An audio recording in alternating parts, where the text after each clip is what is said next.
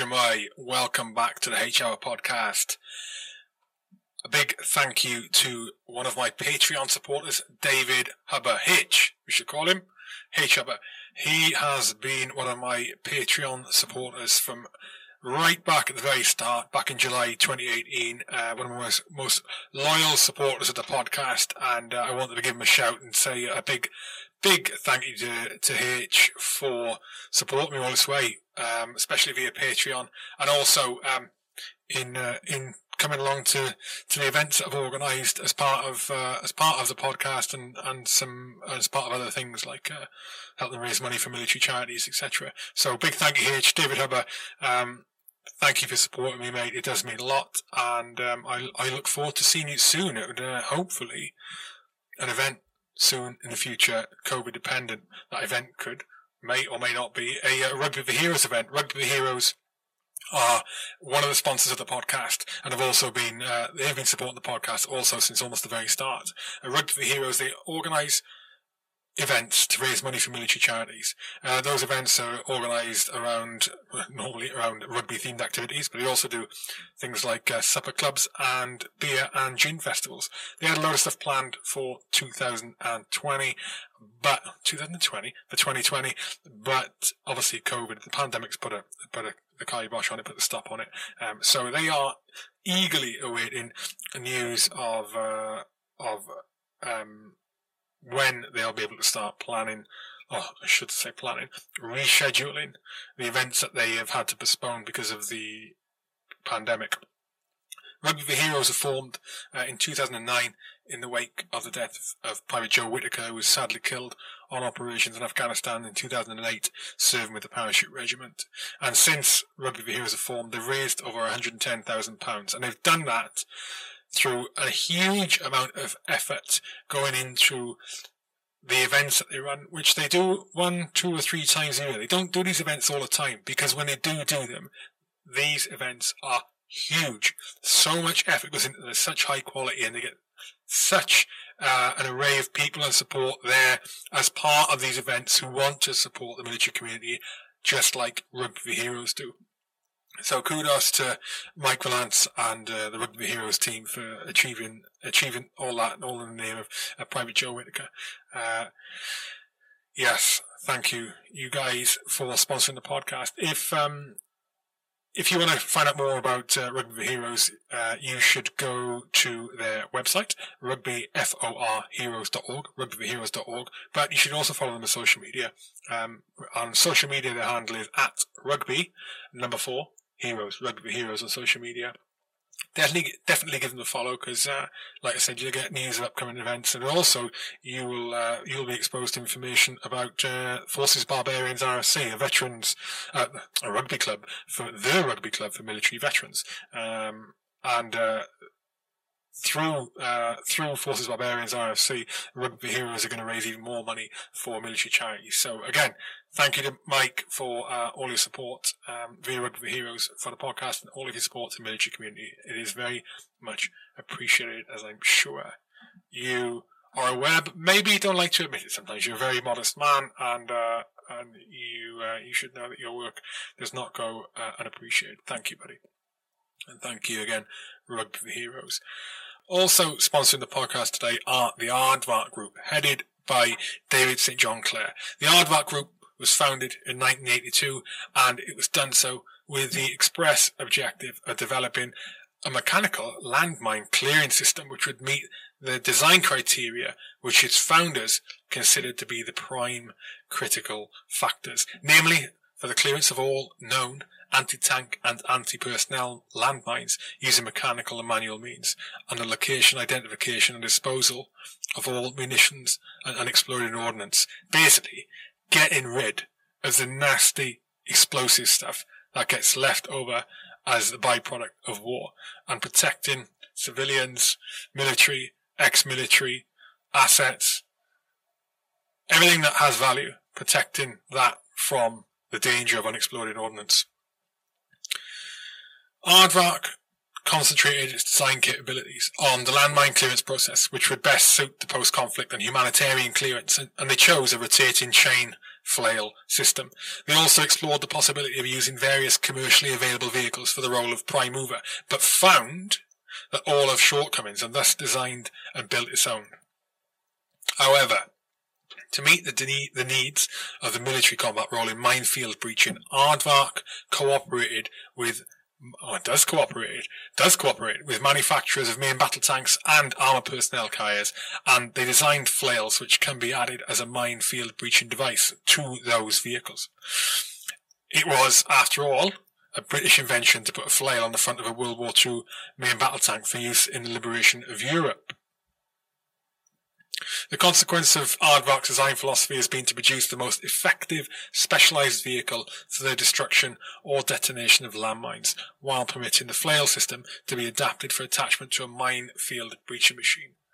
Very proud that Aardvark are sponsoring the podcast. They do a huge amount, obviously I've just described, they do a huge amount to protect people and assets against the threat of unexploded ordnance, but they also, in the background, do a huge amount to support the military community and also employ several veterans in the business. So if you want to find out more about Aardvark, go to aardvark.group.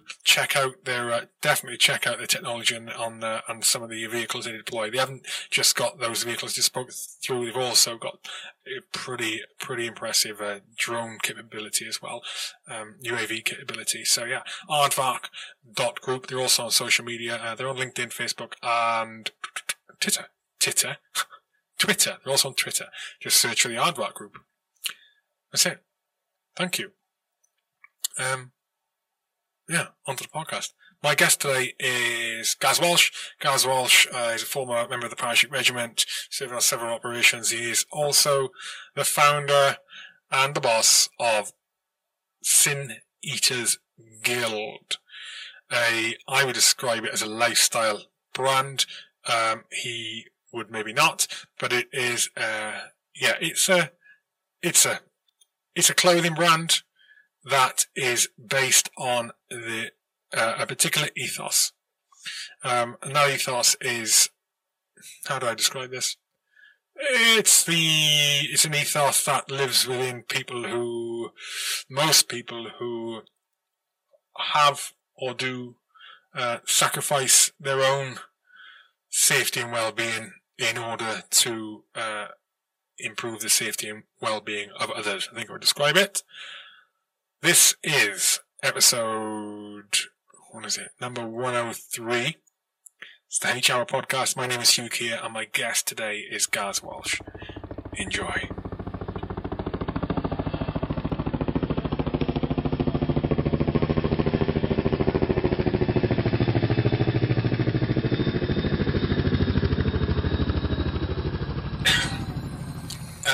Yeah, so we're on.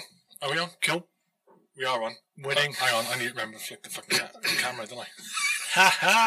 Right, so yeah, do you know what's happened since I've flicked to this format, since 101, where you got the cameras straight on each other, is that on YouTube, the engagement on each episode has gone, not the engagement, wrong word. So on your YouTube stats, your analysis, one of the things that gives back is the average duration that people watch each episode for. It's gone through the roof. For 101 and 102. Okay. It gets to be mega, but it's also, I think, because with a camera like this, it's on me, you can, when I had it before me side on to each other, you can't see the emotions in someone's face, you can't see what their little mannerisms and that. Now they can. People are like, it's more engaging. Of course, more engaging. Gaz, what's happening? I think we're just going to do what we do on the WhatsApp group, but in person, aren't we? Yeah. Right. Let's, like I said to you before, my Patreon supporters got the option to chuck you some questions. Yes. So let's do those now. Thanks for sending me those so I knew what to say. It's fine. Yeah, right. In fact, fucking camera. Right, let's do it now. Okay. Any questions from the next guest? Any questions for Sin Eaters Guild Gaz when he's on HR? And the questions are thus. Mark Walker, this is from. Okay. Mark Walker. Yeah, I've got a few questions. I'm reading this verbatim. That sounds good, doesn't it? I'm assuming it's the way he said it. He sounds like he's kicking off. Yeah, I've got a few questions. Does he have any plans to do some sports kit, technical t-shirt, short or long sleeve? Secondly, Gaz comes across as a deep thinker stroke philosopher. Jesus. And I'd be interested to know if he was like that before the military, or if his military experiences contributed to that. So, sports kit. Sports kit. Are you a philosopher? Okay, sports kit. Not yet. Or were you a philosopher? Well, yeah. Do the sports kit first. Sports kit. Not yet. I've been thinking about this recently because we get asked that sort of thing quite a lot, and the issue I have is that I'm a kit pest. You know what I mean? I won't do something until I can do it well. And yes, I could just buy some. You know, there's brands that do this. There's well-known brands that do this. We'll just buy something off the shelf, stick my logo on it, and sell it. Could do that. Don't really want to do that. That's not how I can spot that, and I wouldn't buy it. So until I can do those things properly, which we ain't there yet, I won't do it. Yeah, it's the same. Like I get asked for like Gore-Tex jackets and shit like that, and I'm not Food Doc. You know, I haven't got that budget behind me and the investment behind me to be able to do that. So no, not yet. Give me a chance. We'll get there eventually. Philosopher thing. So the other one was Gaz comes across as a deep thinker stroke philosopher. I'd be interested to know, I being Mark Walker, if he was like that before the military, or if his mill experiences contributed to that. Okay. Deep thinker, yeah, maybe. I don't know how many of your listeners though follow my stuff as well. So I may be repeating myself slightly for the people who follow me too. But so I did 5 years in 2-Para. Very sort of normal average guy. I then left for 6 years. And in those 6 years, I basically went on a journey of self-discovery. I had a year where I just did an awful lot of reading. Philosophy, religion, all that stuff. Did a healthy amount of psychedelics. And then I went to uni and I studied theology and religion at uni. I forgot you did that. Yeah, so did that at uni. I only did that. I can't say that I learnt anything there. I knew what I thought prior to going. I basically spent 3 years arguing with Irish Catholic girls about Christianity. Did that, and then I got out of that. Then I went to SFSG. I wouldn't say that the military really sort of informed anything about it. I think my worldview going in the second time, having done some sort of research and thinking and a lot of like, I don't know, it was an odd year. I did some mad stuff.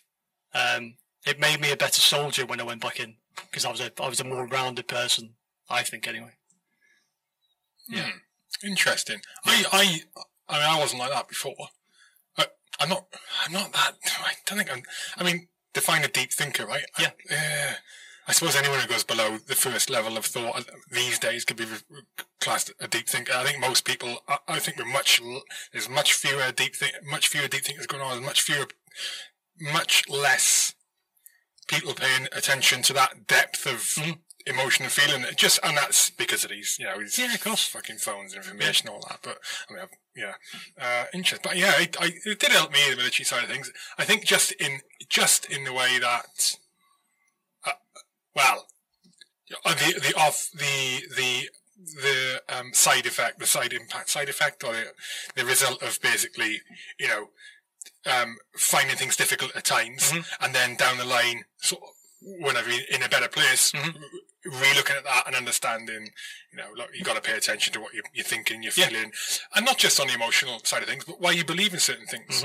Whatever that may be, fucking conspiracy theories, flipping, whether you think we should Brexit, for example, or whether you think that gay marriage should be allowed. I don't know. I'm just throwing those things out there. Anyway. You should be fighting to be wrong all the time. You should be looking to try and be wrong all the time.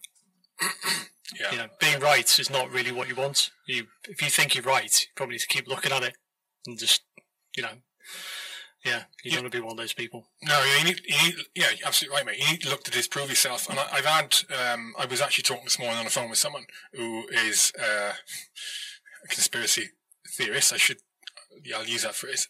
But I was talking about another friend of mine who is extreme. Everything's conspiracy, right? And I was, and we were on that point. It's like you need to try and disprove yourself all the time. And the example I gave, we were talking about this other mate of mine. We were talking about the Pentagon, the plane hitting the Pentagon, and we were talking around, basically he thinks that no plane hit the Pentagon, it's a conspiracy, it was a missile that hit the Pentagon, why is there no camera footage, which there isn't, there isn't, I'm going to search I know, there's a 5-frame clip from a dodgy security camera, right? Yeah. Of a blur of something hitting the Pentagon. Now, without going into the depth of this, right, he said that's a plane, right? You can't tell it's a plane. Okay? No, he said it's a missile. You can't tell it's a missile. You can't tell it's a plane. You cannot tell. Right? What you can tell is it's a massive blurry object. Yes. Right? And the point I made was, okay, is that more like a plane or a missile? Because if it's a missile, a 5-frame clip, you ain't going to see it. It's probably 6 foot long, maybe a bit longer. That, and the speed they go, you ain't going to see it. But I said, is that massive blur coming in at the trajectory of a plane landing? Is that more likely to be a plane or a missile? Couldn't answer the question, wouldn't answer the question, right? I'm not saying is that a plane, it's not the question I'm asking. Yeah. But his response was, send that clip to 10 people and ask them if that's a plane, and they all say no. I'll say, yeah, they probably will all say no. But if I send that to 10 people and say, is that more like a plane or a missile? They're going to say it's more like a plane. But the point being, it's not about whether it's a plane or not. It's about whether it's a missile. It ain't a fucking missile. Anyway, but there's no willingness to disprove yourself. You know, if you want to believe that, fucking example. If you want to believe that it's a missile that hit the Pentagon, then you're going to go and search for why we know a missile hit the Pentagon. That's not what you're looking for. You're going to be looking for why we know it was a plane that hit the Pentagon. That's what you're looking for, the opposite to what you think. Yeah. And if you can't find any evidence to support that, then you're right. Right, anyway, Jesus Christ, the hijack. Right, next question, mate. Next question. Yes. From Chris Michaels, Dark Side Insta. Okay. Insta podcast. If he could change any aspect of his routine to become more productive, what would it be? Interesting. I've always wanted to get up early. Like I fight that all the time. I want to. Like my natural thing is to be up late. I'm a later in the day person, but I feel like I waste that time when I am up late. So I always try and be pushing myself to get up early. Like I used to do a thing called like Jocko does. I used to do that thing where you get up at 4:30, and I did like a thing on Instagram where I used to go live on Instagram at 4:30 every morning. And the idea was I was trying to get people to sort of get up a bit early and get your productive stuff before you get the stress of the day.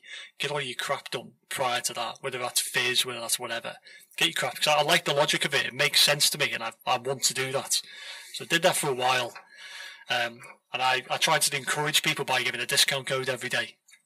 So if you got up, you got like a 25% discount code for the store. So I was trying to do it. What I realised was the only people who were up were Americans who were up anyway, and people were on night shifts. So I was just wasting my time. But yeah, that's probably what it would be. It would be, I do gradually do it every now and then I slip back into getting normal time. But we're all procrastinators. You know, it happens. I think it's quite a human thing. I don't think it should be too routine anyway. You don't be too routine, do you? Because then you can't. Then if your routine gets thrown out, that's a negative impact as well. You know what I mean? I aspire to get up earlier.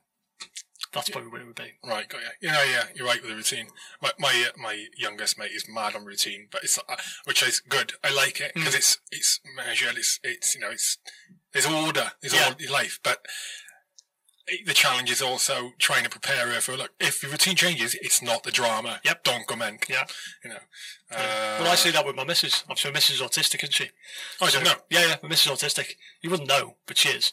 And like she's getting better. She's working on it. But if it's not really routine, but like if she doesn't like short notice things. So if we plan to do something one day, and I'm like, right, we're not doing that now. I'm going to go and do this.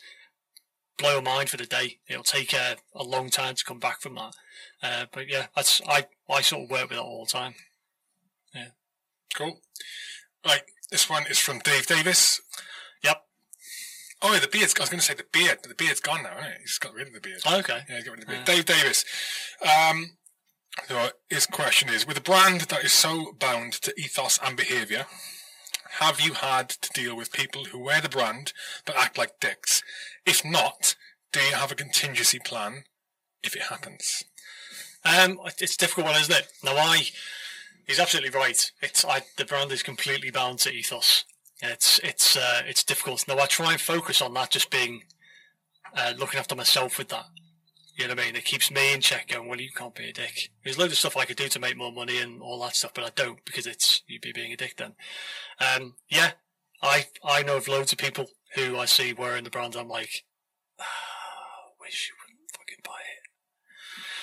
But there's nothing you can do. You know, you can't control it like that. I've had a Walt. I had a proper Walt in the first year. I used to make the Power Reg Hangman shirts. We had a Jen Walt who was on Watermeat Hunters Club. Was wearing my gear. Had that. Yeah. But there's nothing you can do. What can I do? No. There's nothing I can do. Yeah, exactly. It's a free country. Yeah, exactly. Just refund them. You know, take your money back. If I genuinely saw someone who's an absolute scumbag doing sketchy stuff, I'd refund them everything they'd ever given me and just disown them. What can I do? They don't owe me anything then, and I can just, step away from it. I wonder if there's dicks now currently planning on buying loads of stuff and then acting like a complete bellend, or the audience get their money back with free stuff. Mate, it is difficult. There's a few big ones I'm like who've spent a lot of money with the company, and I'm just like, I really despise you. Right. Last question from Graham Groves. Thoughts on... Oh, so this is a question for both of us. Oh. That's nice of me to be thought of. Yeah. Thoughts on the current veteran resettlement formula of leave the forces, become an Instagram motivator, maybe a book, maybe a podcast. What are you trying to say, Graham? Maybe a podcast, get some Z-list Instagram influencer mates, then attend the opening of a front door. We know the fitness DVD is coming at Christmas. We all know blokes doing this, so you can't get away with saying they're entitled to make a living. So we're not allowed to say, he's saying we all know people like this, so we're not allowed to say, they're entitled to make a living. Yeah. So we have to address the question properly. Right. Shall I repeat it? What are our thoughts on the current veteran resettlement formula of leave the forces, get on Instagram, become a motivator, influencer, attend an opening, and then bring out a DVD? Well, is this Grovesy? It's Grovesy. He's a bitter man. He's a bitter man. I haven't seen that bloke. Do you know, he was like, when I went back into the army, he was running Browning platoon, and he was like, I was obviously a civvy going in. He was, I think he was the platoon sergeant running that place. So I was in depot with him, wasn't I? Yeah. Right. Yeah. Creature. Typical from that bloke. Well, they are. They're entitled to make a living. Like, you're entitled to do that.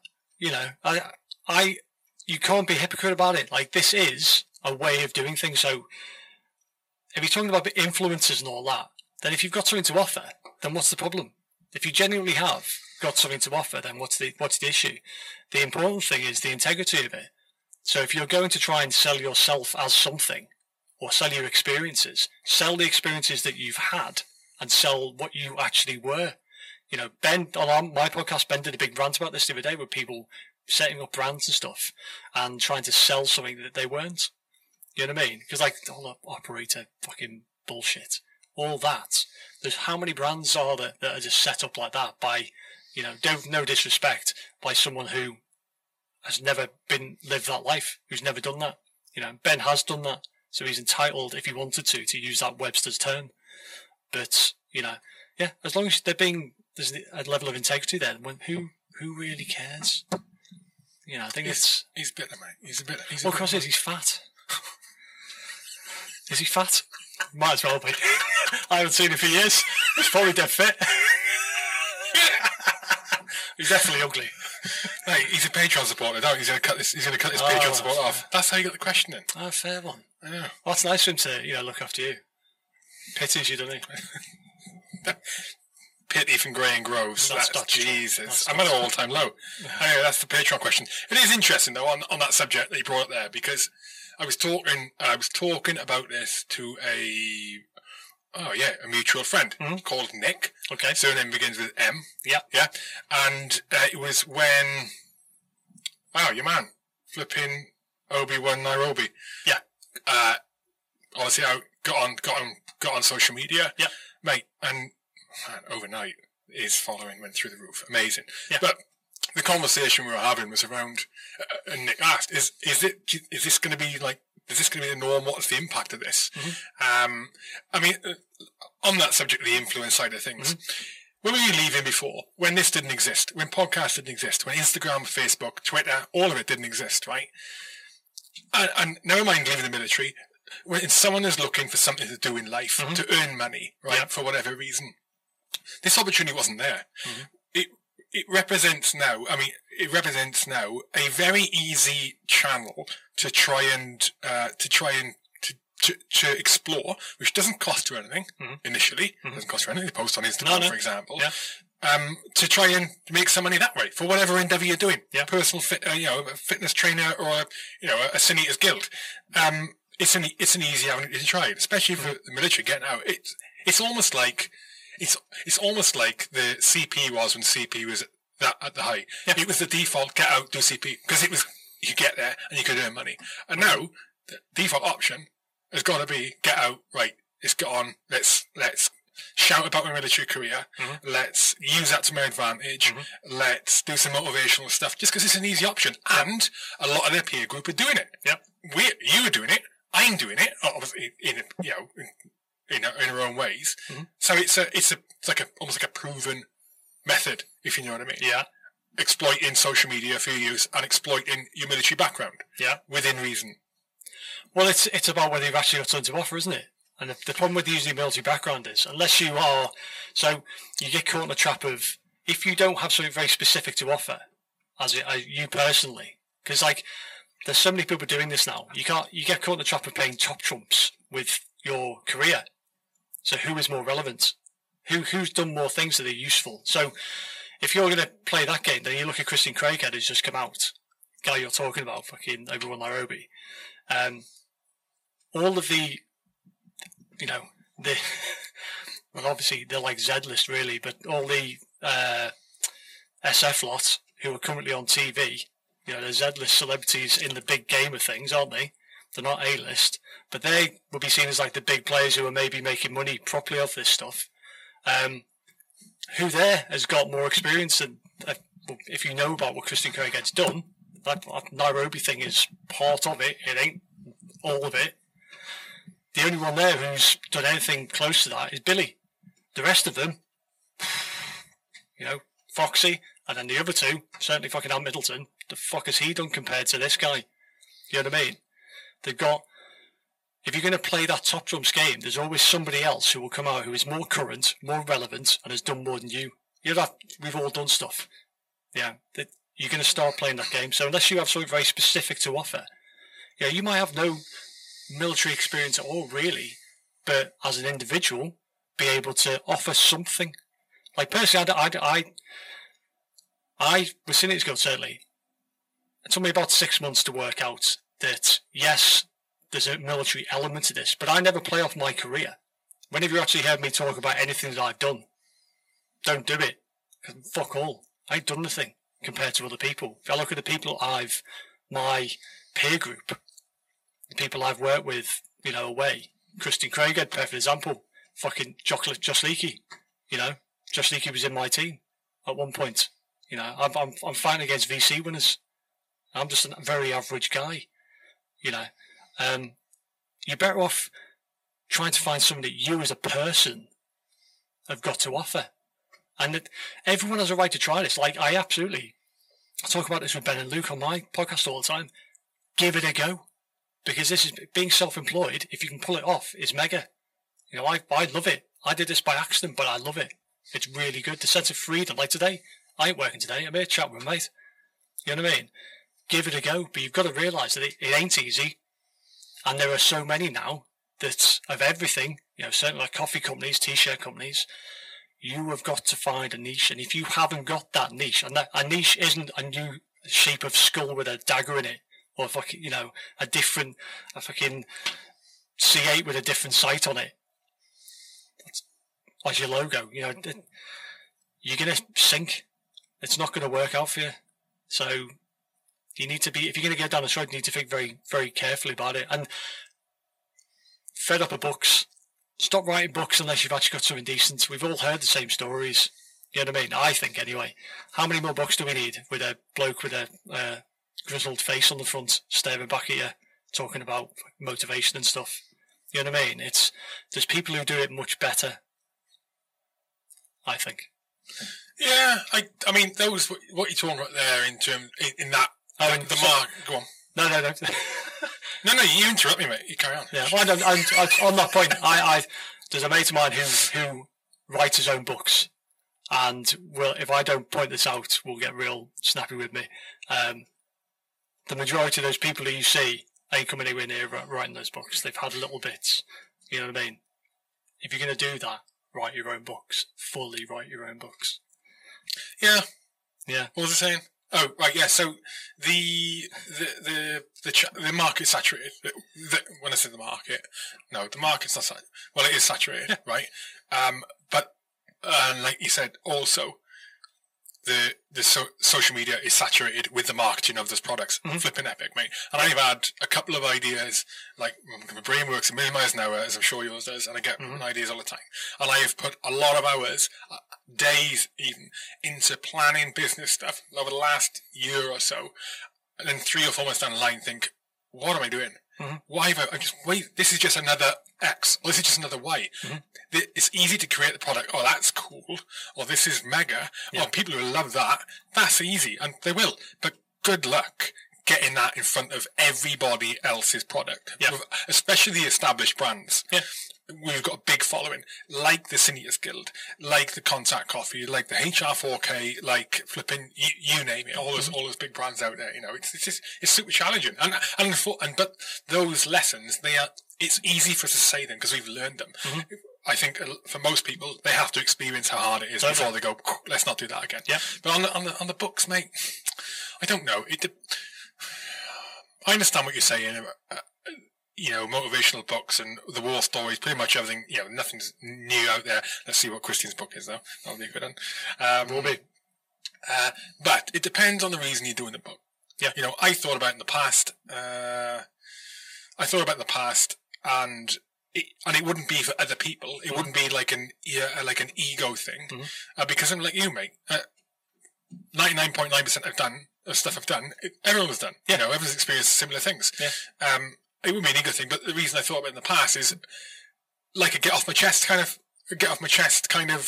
thing. And I like reading war stories, and it would be a mix of. I've always thought it would be a mix of fact and fiction. So it wouldn't be like oh, look at the crazy shit I did. And it wouldn't be like that. It'd be a mix. Get the funny little real anecdotal stories in that I've experienced of my time. Yeah. Get those in there, and then put a bit of fiction in there. And it's for entertainment factor, and just kind of release kind of thing. Well, there's a difference between. Let me be clear then. There's a difference, I would say, between somebody who genuinely wants to write a book, has a book in them, really wants to has something to say, and really wants to get a book out, and somebody who is on the treadmill of, okay, well, I've done that, I've ticked this box, now I need to get a book out. Tick this box, I've got this. You know what I mean? If you're looking at yourself as a brand, if you're an individual, you're looking at yourself as a brand. Are you writing a book because you really genuinely have something new and interesting to say specific to you, or are you just doing it because your publicist maybe says you should probably get a book out, we can make some money off the book, we'll get so and so to ghostwrite it, you just fucking, you sit and give them some stories and they'll put it together for you, and maybe we can get 2 or 3 out. You know what I mean? There's a difference between that and someone who genuinely has a book in them, I would say. But right, I see the perspective you're coming at it from. Yeah. Right. There's another perspective. I had a conversation a couple of years back, and it was I don't know if you know him, but he works in a very prestigious unit in the British Army, right? And I was checking. I wanted to check someone's background, who was potentially coming on the podcast. Yep. They never did. Right. because of the bit of conversation. Right? But in that conversation, the guy I was speaking to said to me, one of the first things out of his mouth was, I can't stand it. I fucking hate it. I hate those people who sell their souls to the devil. And he was referring to books, right? And this guy is still in. Yeah. And what I said to him was, oh no, I didn't say it to him. What I was thinking, and I thought about it afterwards in the conversation around his books, I thought, when you leave, right, whichever unit you're part of, when you leave, if you get, it's an unknown. Getting work, getting money, right? A big unknown, especially if, I mean, even down at Hereford, right? Yeah. Most of those guys getting out, what makes them, what puts them above everyone else? Yeah, it's very rare for that to happen. And it's very hard for them too. I don't think people appreciate that. Very people appreciate that. But they're much more likely to get things like a book deal and stuff like that. And it represents to them a stepping stone to immediate financial kickback in a really uncertain time, which they don't have to put.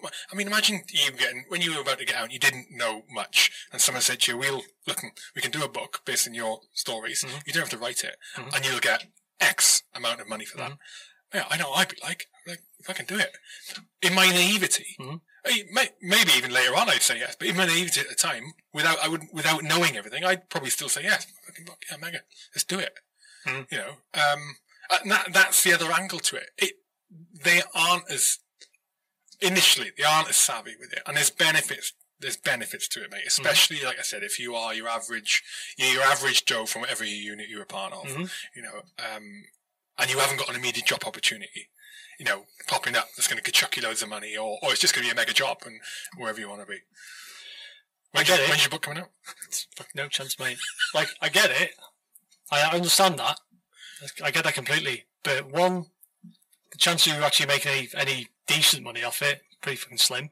You know, these people, anyone who has had one of these books out knows you ain't getting that much money. It's going to take quite a lot. It'd be something very special for you to make a decent amount of money off it. You get like a lump, and that's pretty much you.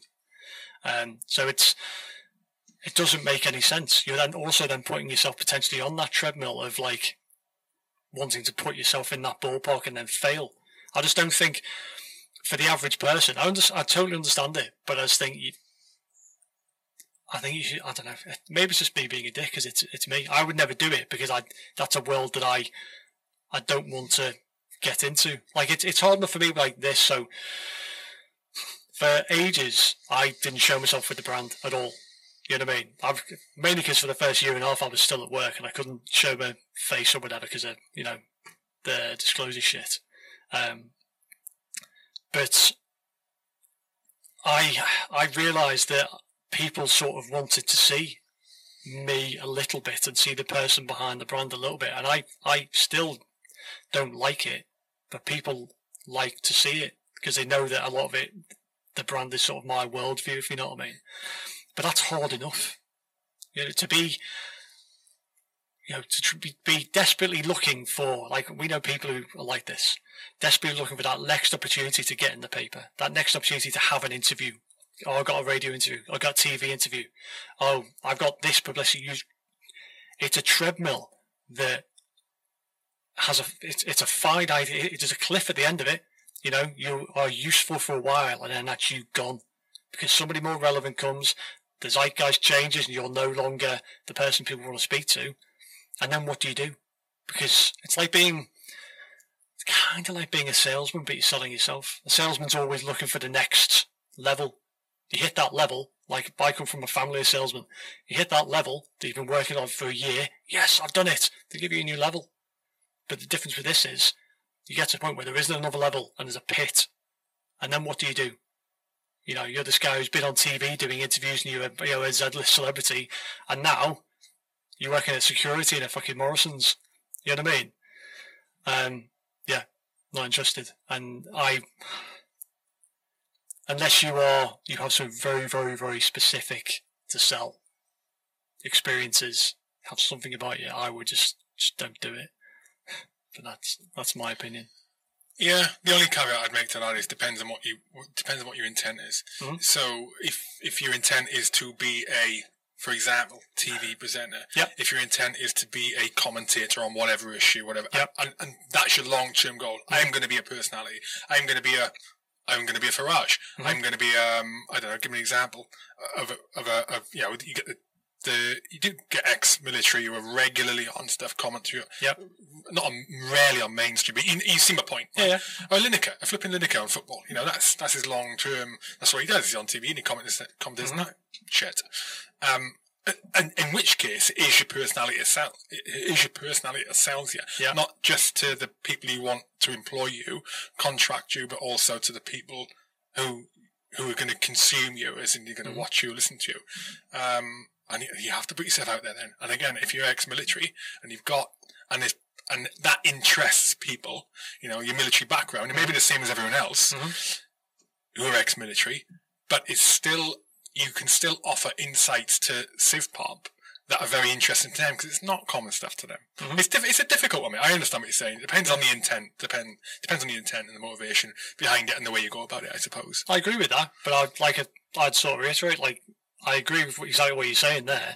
Like, you can want to do that, but you know, you don't get, perfect example, you don't get Andy McNabb coming on talking about stuff anymore because he's this generation don't know who he is.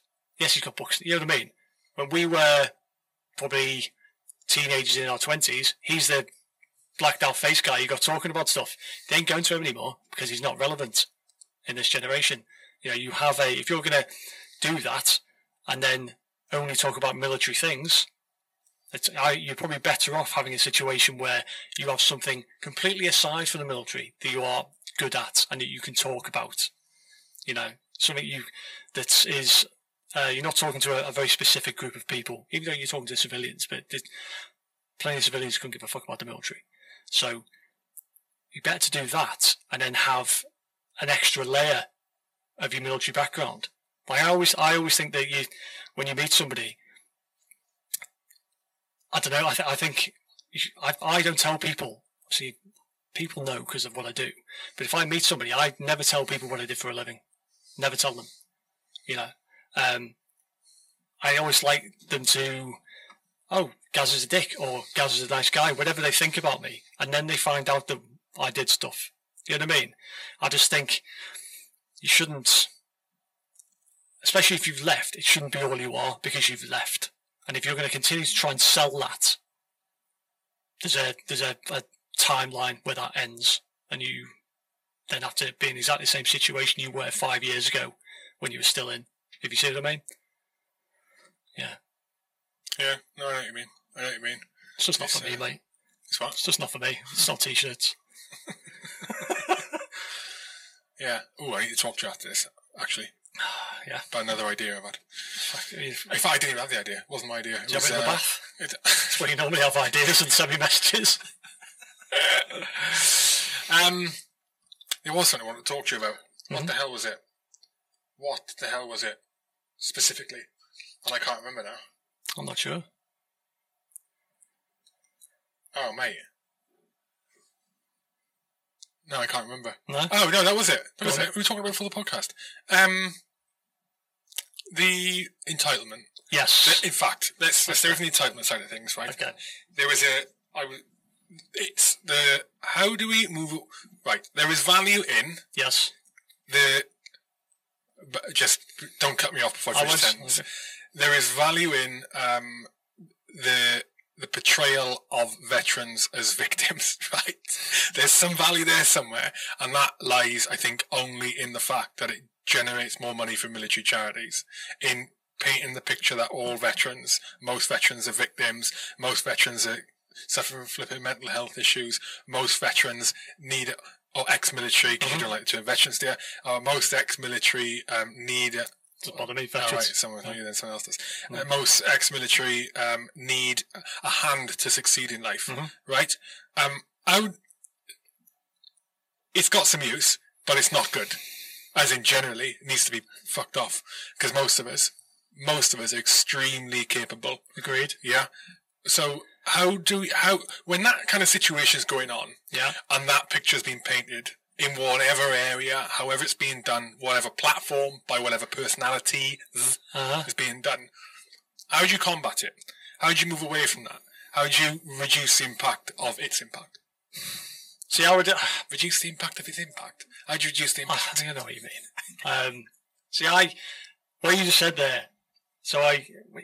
You said there is value in portraying us as victims. That wasn't the full sentence though. I said it is very small and it's only there in generating money for military charities in some way, shape, or form. Understood. Right. However,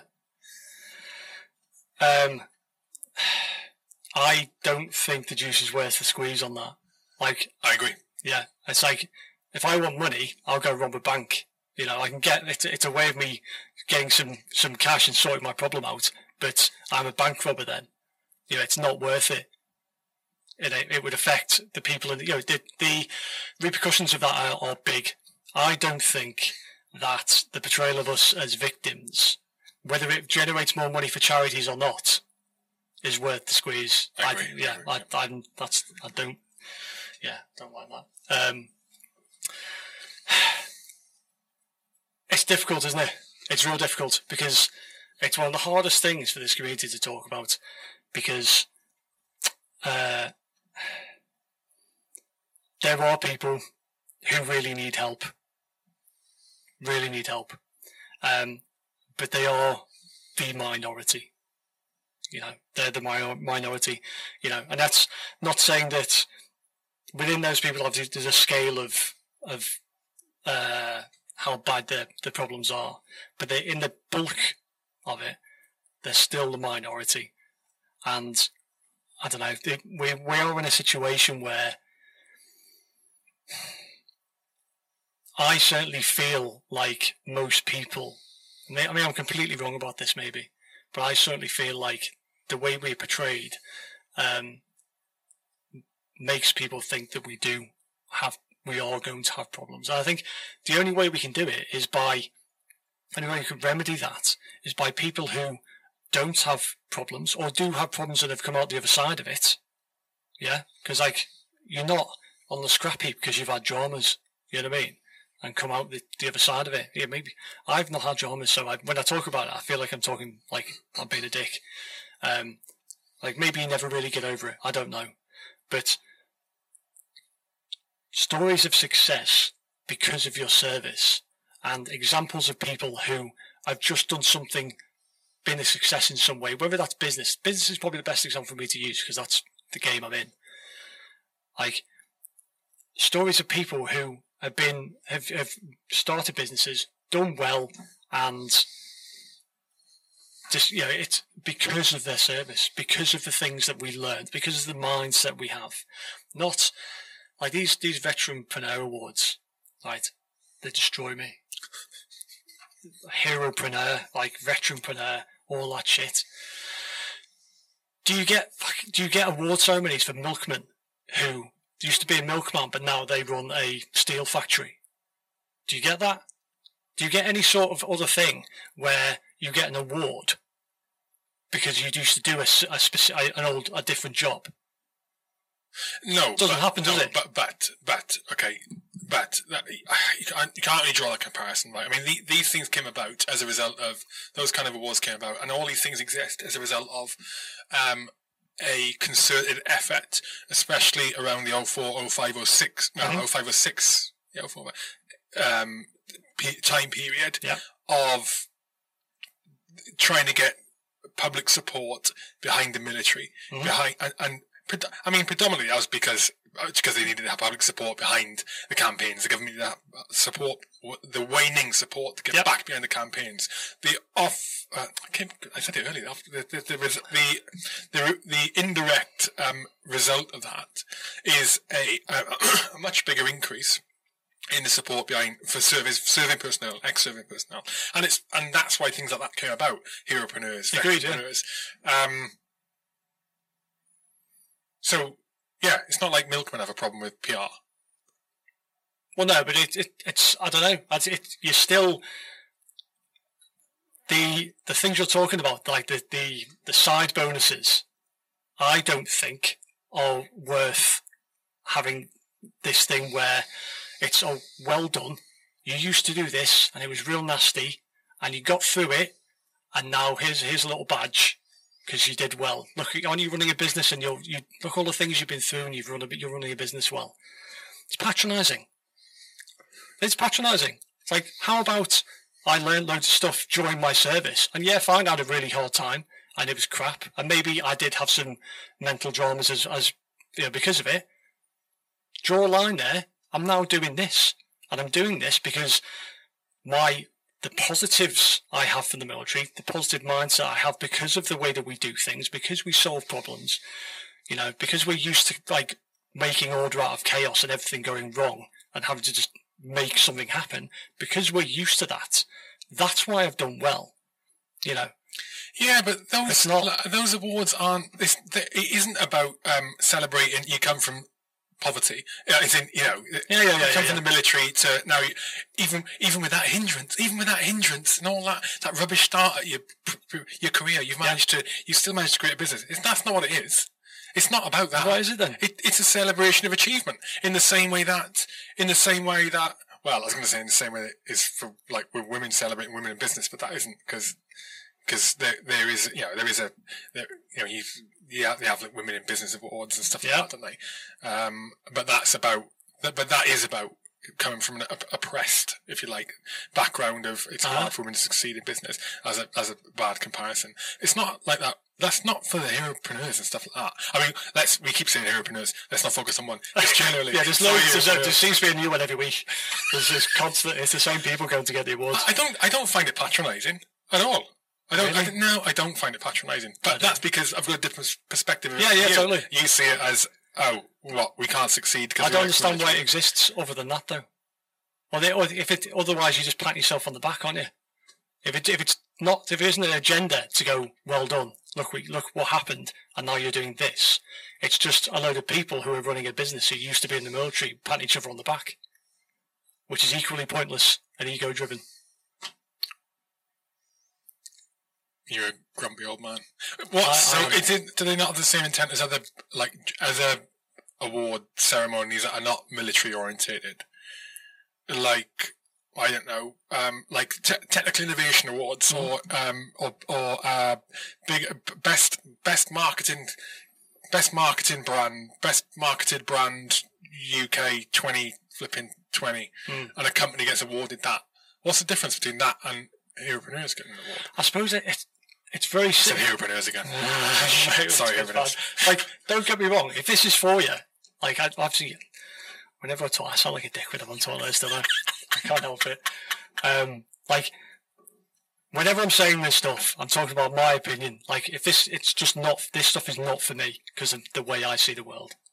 So, if this is for you, more power to you. Crack on. It's fine. And we're talking about my personal opinion about this. It's just any sort of. Would you accept an award? No. If you got a business award, no. And they said you've won this award, and they said to you, "This is why, guys," no. You wouldn't accept it. Not interested. Because it's I don't know. Like I say, it's a worldview thing. It's too much ego stuff there. It's just going, "Well done, big guy." You know what I mean? It's done. It doesn't need. If you did it in private, if you now give me a little badge that you made and went, "I really respect you, mate. You've done really well." High five, well done. I'd be fine with that because it's somebody else that I respect going. It's like your mate going, "Well done." You know what I mean? That's different. Behind closed doors, everyone has a hug and high fives and goes, "Yeah, well done," and that's that. I think that's different. I don't like the public aspect of it. I don't like the fact of going on a stage and getting an award and all of that, because I think you then start. I don't know. I suppose then. You then start to chase that. It's like you win one year, and then what do you do next year? You know what I mean? And the people that I see winning this stuff, I don't always think that they are necessarily doing the best in that field. I think maybe they're the people who have sometimes paid to be involved in the awards, and sometimes, have done certain things to be able to be in that bucket of people that get pulled out. So dishonesty is the wrong word, isn't it? No, I know what you mean. And I know what you mean on the paying side of things, or or like winning an award from and you've been awarded it by one of your sponsors. Yeah, for example. I know what you mean. You'd saying. have to be pretty sanitized, like, and clean cut for me to not. Yeah. To me to go, I like that. I think now you made me think about it. Yeah, maybe some due diligence. But then again, no, I'd probably go, I'll have that anyway, because I just capitalise on the marketing aspect of it. Yeah. But that's just it. That's why I'm eventually going to fail in business, because I wouldn't do that for that reason. There's plenty of stuff I've been offered in, like, it'll be really good publicity or whatever, and because I don't like the way it would show the company or the way I think people might perceive that, don't do it. I like the fact, and we're talking about this no barrier to entry thing. Like, I am pretty much a one-man band with this company. I have a brother, but I'm pretty much a one-man band. Certainly with the way it works. And I like the fact that everything that gets put out by the company comes from me. It doesn't go through a filter. So you see people going in magazines and things like that, offered that shit loads.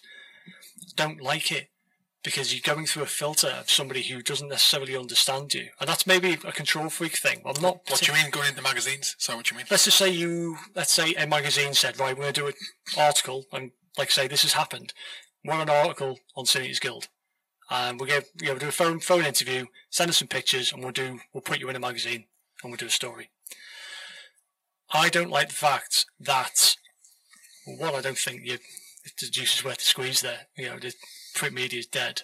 That's pointless anyway. But I like the fact that I can talk to the people who directly, I do these stupid live things on Instagram and Facebook. That is me talking. It's me saying what I think. It's not going through a filter of a journalist who perhaps doesn't understand really, or perhaps has an agenda, or perhaps whatever. I don't think nowadays you need that. There's no barrier to entry with stuff. I think you can go directly. Yes, it's slower. I don't have very many followers as a company, as you would maybe think we do. But they're all genuine. You see what I mean? I like that direct thing. Yeah, definitely. I think, and I completely agree with it, actually. And the reason I like it is because it keeps me true. And especially on the Patreon supporters. So I started up, I think I told you, I did tell you, I had a conversation before. I started like a monthly Zoom call with them every month. And it helps me make myself accountable for things I say I'm going to do. But not just that, I get feedback. Yeah. Get direct feedback from people who are real, like you're saying, they're real people. Yeah. Like, and they're the most emotionally invested in the podcast out, arguably almost all the people who listen or watch it, because they subscribe. They're like, without having to, they're subscribing to the podcast. Yeah. Right. And so when I get their feedback, I know it's flipping valuable. I know it's genuine. I know it's honest. It's really important, because, like you, I think the reason this exists, and it is a business. Yeah, the reason this exists was because honest intentions started it. Yeah. And there's honest intentions behind it, and good reason. In one liner, get information out. That is it. Yeah. Get information out to people who it could help. That is it. And I think if I didn't maintain that connection with people, didn't have that, it would be very easy to steer off course. It would be very easy, for example, for me to decide, I'm only going to get people on the podcast who have X amount of influence. I could do it on social media following. I could do it on, anything, anyone who's got. Basically, I'm not having average Joes on. Yeah. I'm not having people without a big following. It'd be easy for me to do that. Yeah. Pretty bollocks. Because what would happen then is I'd end up speaking to people who I've got no interest in, apart from, they can help me get the podcast out to more people. And then it becomes stale. It becomes filtered. It becomes bullshit. There's very little substance in the conversation. Yeah. And then we're on that. Then I'm a person running a podcast, which doesn't mean much to me anymore. And I've cheated on myself. Yeah. I've cheated on myself. And your audience know. Your audience know when you. That's why like Instagram influencers are pretty much that as a thing is dead because the public have worked it out. You know what I mean? Even obviously the savvy public knew straight away and just bought into it, like yeah, whatever. But there's an element of the public who were solid and bought into that. We're solid people everywhere. I'm public as well. You're public. We're solid. But what I mean is, that as a thing is dead now because people know that so-and-so is being paid to do that. And it's a very similar thing. You lose that integrity. You say that, but kids are completely absorbed by it. I've got 2 daughters, and they're completely absorbed by it. And I try and do my best to... You're not selling to kids, though, if you know what I mean. I know what you're saying. Like, in that demographic, it still works. Yeah, but when your attention comes from them, it depends what you're doing and what it's for. And they're the consumers of the future, right? A 15-year-old, it could be in work in 3 years' time, and you're still around in 3 years' time, and you can sell to them, or you can sell the fact that they're part of your following. You've got 500,000 followers because flipping 300,000 of them, you started engaging with when they were 13, 14, 15, as you've grown and grown and grown and grown, and now you've got an adult here who's got a pay packet in their pocket. Yeah. I worry about that, the impact on kids with social media. It's very difficult, it's very difficult if they haven't got someone who can, in their life, who can, who can contextualize it to them. Yeah. That isn't how that lady looks. Yeah. That isn't how people speak. This isn't how people interact. That is not the way you should treat people. You get no value from cutting about like a flipping Barbie doll, for example. Yeah. It's difficult, isn't it? Because, I think you want to try and... The world that they're going to go up into is so different, but they're not going to know any different. It's their normality. It's completely normal for them. Our parents would look at the world we grew up in going, how are they going to cope? We coped. You know what I mean? We're okay, sort of. We're alright. They'll be okay as well, because everyone is in that pond with them. You know what I mean? They're all experiencing the same thing. And yes, there'll be casualties, just like there's casualties with everything. And yes, there'll be people who do really well out of it. It's just a different normality. You can impart your wisdom, but did you listen to your parents when you were that young? You did a little bit, but you also, some of it you went, no, I know better. It's just, it just goes round and round on it. It's just the same thing again and again. I have spent a lot of time worrying over the last couple of years, the impact of, specifically of social media, smartphones, on smart devices, on them. I spent a lot of time worrying about it. And the reason being is because the impact it has on me. So, and as in just the habit of when you're not doing anything, the phone gets picked up. Yep. And then I just chuck my time down the drain, going through Facebook or Instagram, and I got a grip of it now. That's just a habit. Everyone has. It's not like it was flipping addicted. Everyone does. Well, it is an addiction, but I had a grip of that. I had a grip of it, but it impacts me. If I spend too much time on my phone, my ability to focus gets much more diminished. And we're just talking in a matter of hours. Much more diminished. I'm just less sharp, right? And if I do it continually, like just day out, like a day after day, getting in the habit of doing bullshit, man, I get really unproductive. I'm just crap at life. I'm crap at being a human being. I think it's impacted, and that's why I was worrying about it. Getting into bed and having the phone by the bed, and then being on the phone, and then only when I'm absolutely knackered will I put it down. Getting out of that habit. Yeah. But like you said, this is a realization only recently for me, probably the last 6-9 months, is the devices don't impact them like it impacts me, because as you said, they've grown up with it. Yeah. They've grown up with it, and they don't have that. I don't think they're easily as addicted to it as it's just like picking up a book used to be. Yeah. I think. Yeah. It's I don't know. There are negative aspects to it. You can't deny that, and they are going to get some negativity. I should probably say I haven't got kids, so I don't maybe feel things the same way you do. I haven't got this thing that I've made, and I'm super concerned about it. I've got nephews and shit, but I don't have kids, so maybe that's why I'm slightly less concerned about it. It's not in my life as much. But I think they are, like you say there, they are going to grow up with it, but there are going to be negative aspects to it. But exactly like now, where there's a pushback against it. There are people pushing back against it. We feel that. Influencers. You feel people who are telling you should not do this. They write books about it. They do podcasts about it. They do documentaries about it. Don't do this. And you take some of it on board, and maybe you level down a little bit. You know what I mean? Maybe you don't use it quite so much. They'll have exactly the same thing. You know, because at the end of the day, somebody can make money out of that, can't they? By being that person who tells you not to use your phone. I'm that person who is known for not being on social media, pushing against that sort of thing. They'll have exactly the same stuff. Who knows what's going to happen? You know, something might happen that means that it's not. I can't see it, to be honest, but something might happen that means that it's not cool to be on social media. You know, it's not a thing. It's cool to not be on it. It's cool to be one of these. You know, you have straight edge people, don't you? Who don't drink or do drugs or any of that stuff. You have those people. Maybe you'll have people who are straight-edge social media, who are off-grid people. Obviously, those people exist, but maybe that'll become a subculture that will grow. Who knows? We don't know. You know, who knows what's coming, man? You can only deal with what's in front of you. When I said it's, I think it might be just like when you used to pick up a book. I didn't mean in terms of the quality of information. I just meant like, so you do. No, here's one of my not one of my concerns. Here's one of the problems with social media. Look at all the money in it. Look at the value of it to corporations, businesses, companies, and they get more value by attracting your attention more, which is one of the reasons why this problem of misinformation has come about, and this problem of outrage media. From the long-standing,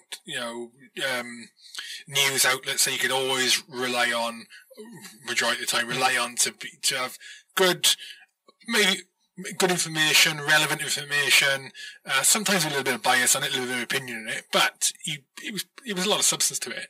So now everything is negative and really bad, and it's going to be a drama for everything, and it's very, very negative. But it attracts attention. Yeah, and so they want to keep you on social media because that's a concern of mine. The picture that's being painted of the world is not accurate at all. Totally. I don't think. The BLM thing at the moment is a prime example. Yep. My youngest daughter, I think I mentioned this before, but my youngest daughter, it was after the George Floyd thing, and she's on Instagram, and she posted a story, and it was one of these videos, mate, and it had been put together, bunch of clips, right, of different videos, basically from different eras, portraying an image of white people being hideous to black people. It was horrible, but to her, white people. All white people are hideous to black people now. Yep. That was to her. And I'll give you an example of one of the clips. There's a clip of, it was some sort of protest or something going on, and the clip showed a white guy screaming his head off at a black lady, right? That's all he saw. He didn't see the beginning of it. He didn't see the end of it. There was no, and he could have been an arsehole and screaming at her, but the point is, you don't know. Yeah. There was a clip of Donald Trump, right, at a rally, or he was speaking, he was in front of a thing, a big crowd there, and all the clip was, it must have been half a second, if that, and it was him gesticulating about strangling himself, like someone dying from a noose around his neck, right, something like that it was, and again, mate, I don't even know if that was when he was president, it could have been, and what was he talking about, but it's all been put together to portray this picture, and I spoke to her mother first, texted her mother, I said, seen what she posted. And then I was like, I spoke to my daughter then about it. So when she came around to see me next, we had a big conversation about it. And it was, the way she was thinking is that all white people hate all black people. I was like, man. And we had a conversation, but it wasn't about like race relations. It was about, you need to consider what you're watching and how it's been produced and why it's been produced and who is producing it. Yeah. Okay. It wasn't about whether that video was accurate or not. It's like, you have to think about things, you need to think past the first level of, if you're thinking all white people like all black people, police as well, like police brutality thing. Yeah. She was thinking that all police, are abusive to black people. So hang on a minute. Let's go to the next level of thinking here, because police officers who is policing the family. Yeah. I'm a white person, you're a white person, do you hate black people? Yeah. And you can see the cogs turning in her head because she's gone to the next level of thought. Totally. She's not just saying what seems to be popular and the message on social media, you know, but she's lucky because she has people in her life who can do that for her. All those kids, mate, who don't have that, who don't have that sort of that position of not authority, of someone has a normal outlook on life, you know, to be able to give relevance to it and again contextualize it, this is one of the things that makes me worry about the BLM thing in particular. Yeah, those people who don't have that kind of person in their life, or those people in their life aren't lucky enough. They're going to grow up with those opinions, mate. Yeah, and it can be very difficult to change them, you know. But experience changes it, doesn't it? So, like, I agree entirely with what you're saying, but I think we all think of different things at different points in our life. Your opinion changes as your experience changes. You know what I mean? Most of the time, sometimes it's someone you read about something. Sometimes you'll happen to, by chance, maybe it's nowadays, maybe it's a video on YouTube or something that you watch and that makes you think. Maybe you meet someone that makes you think. Maybe you have an experience where, you know, maybe you are somebody who doesn't like the police, and then you have an experience where the police happen to save you, and maybe that makes you go, well, maybe they're not all like this. Like, we've all had opinions that we've changed, and we never knew we were going to change them. We just did because something happened.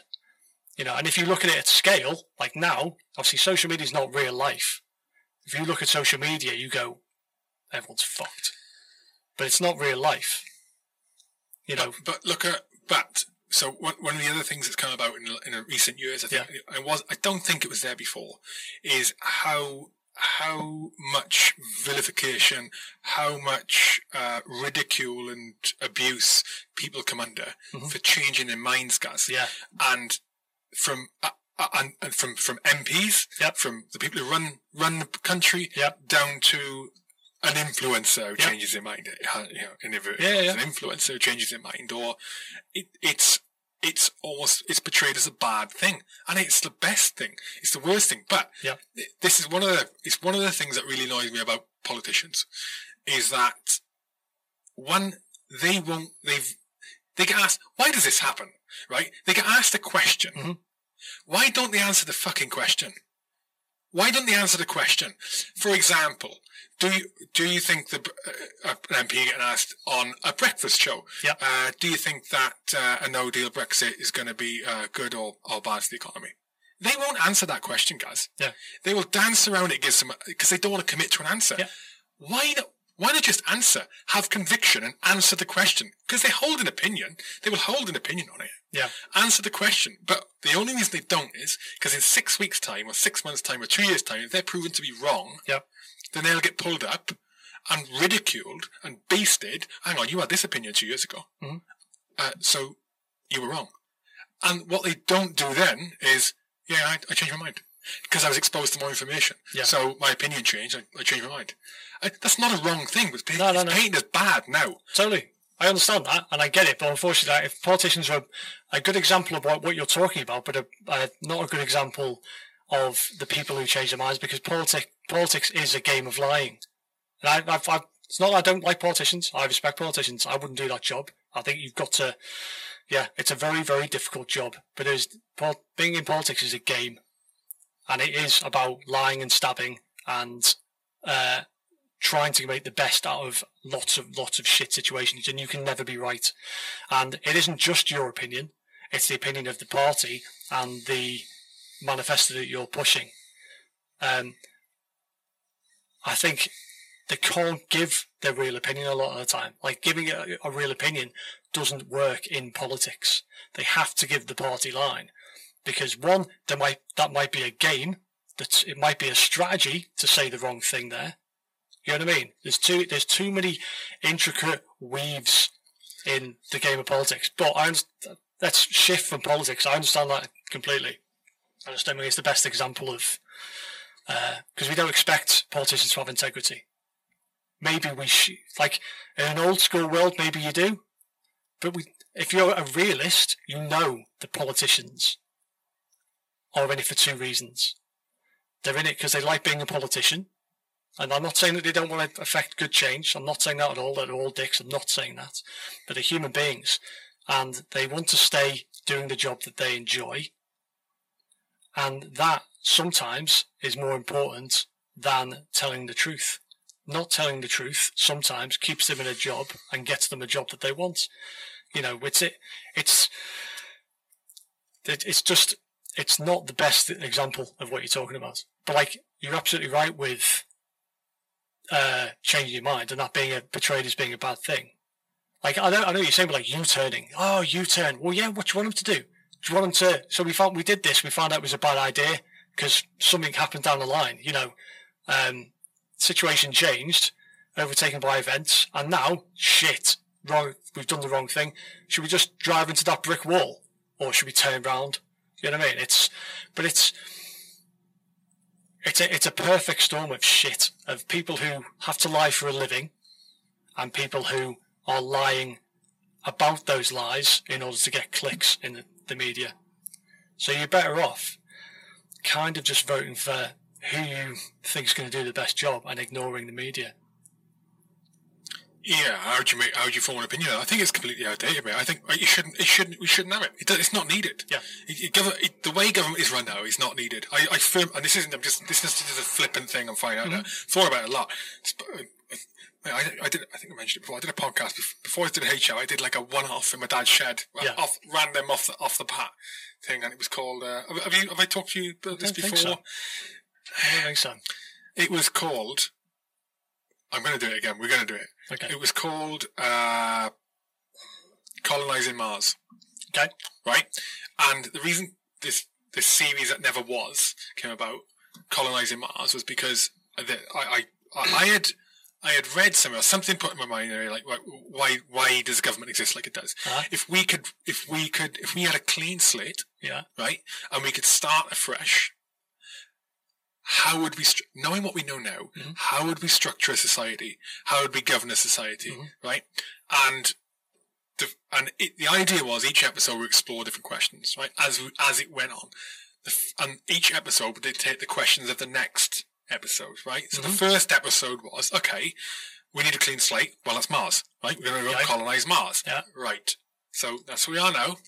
It's going to be 50 people, right? Because we just booked them about there. It's going to be 50 people going to go there. They're going to have all the logistics and infrastructure they need to survive. Yeah. Buildings, food, all that shit when they get there, right? Now, who should go? That was the first question. Who should go? And who should go? And I did it with my dad, and we ended up coming on to, right, should it be a cross section of society, for example, from tramps to the Bill Gateses, right?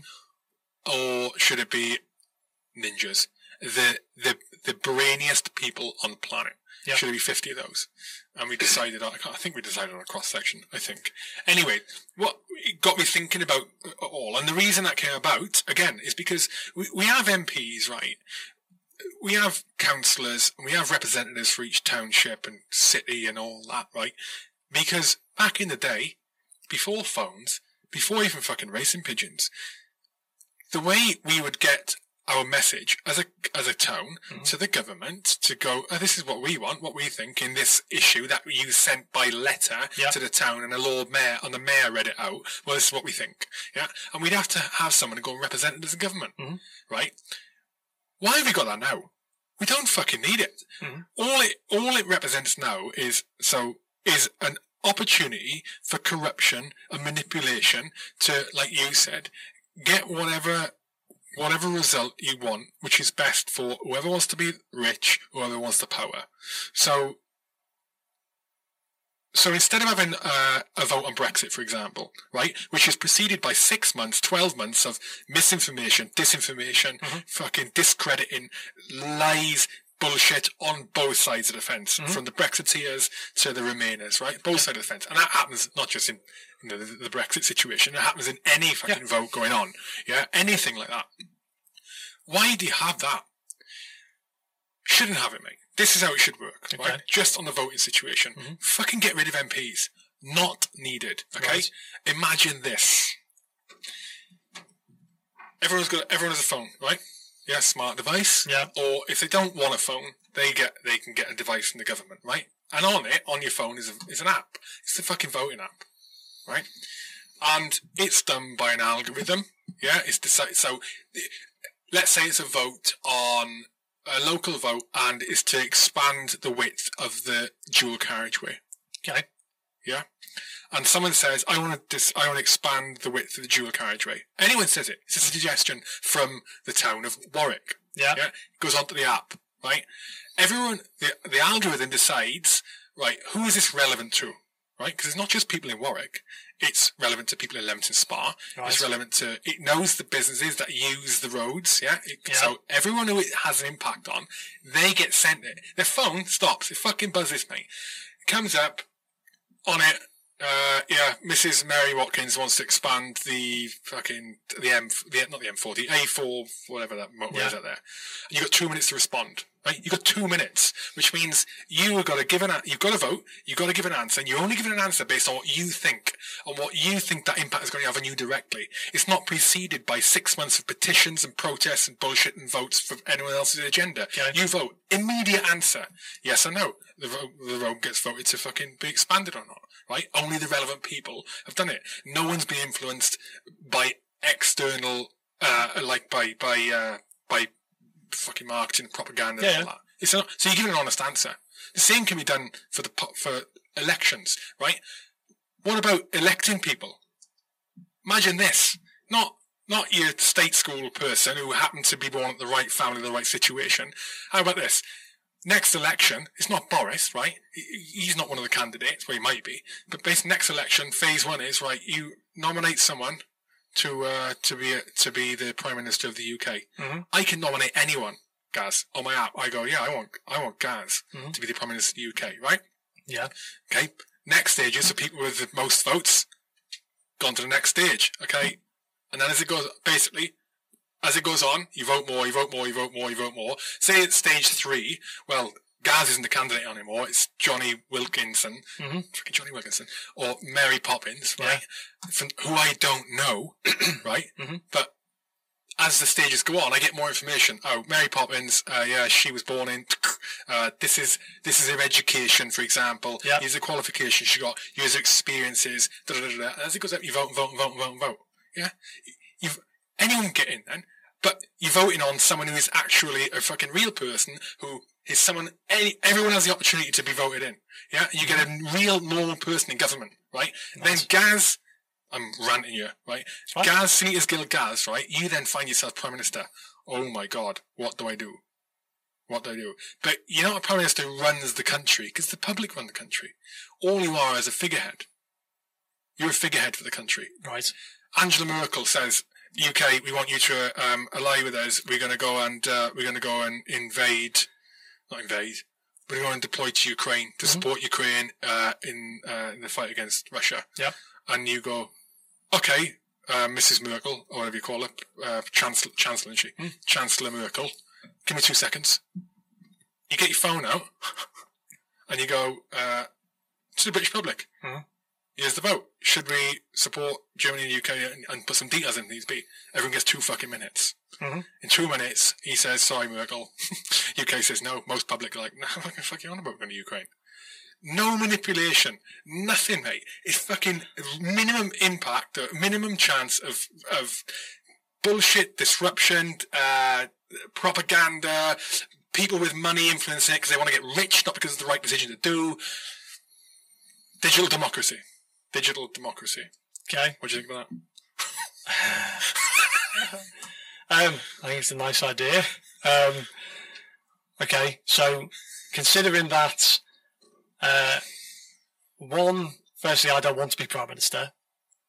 Okay, so where's my human rights come in there? Where I say, poke it, and we go down to somebody who does want to be Prime Minister, and you end up with someone who does want to be Prime Minister. And why do you want to be a Prime Minister? Because you want to be Prime Minister. But it holds a different. It's a different thing. Agreed. It's a different thing. Agreed. Yeah, agreed.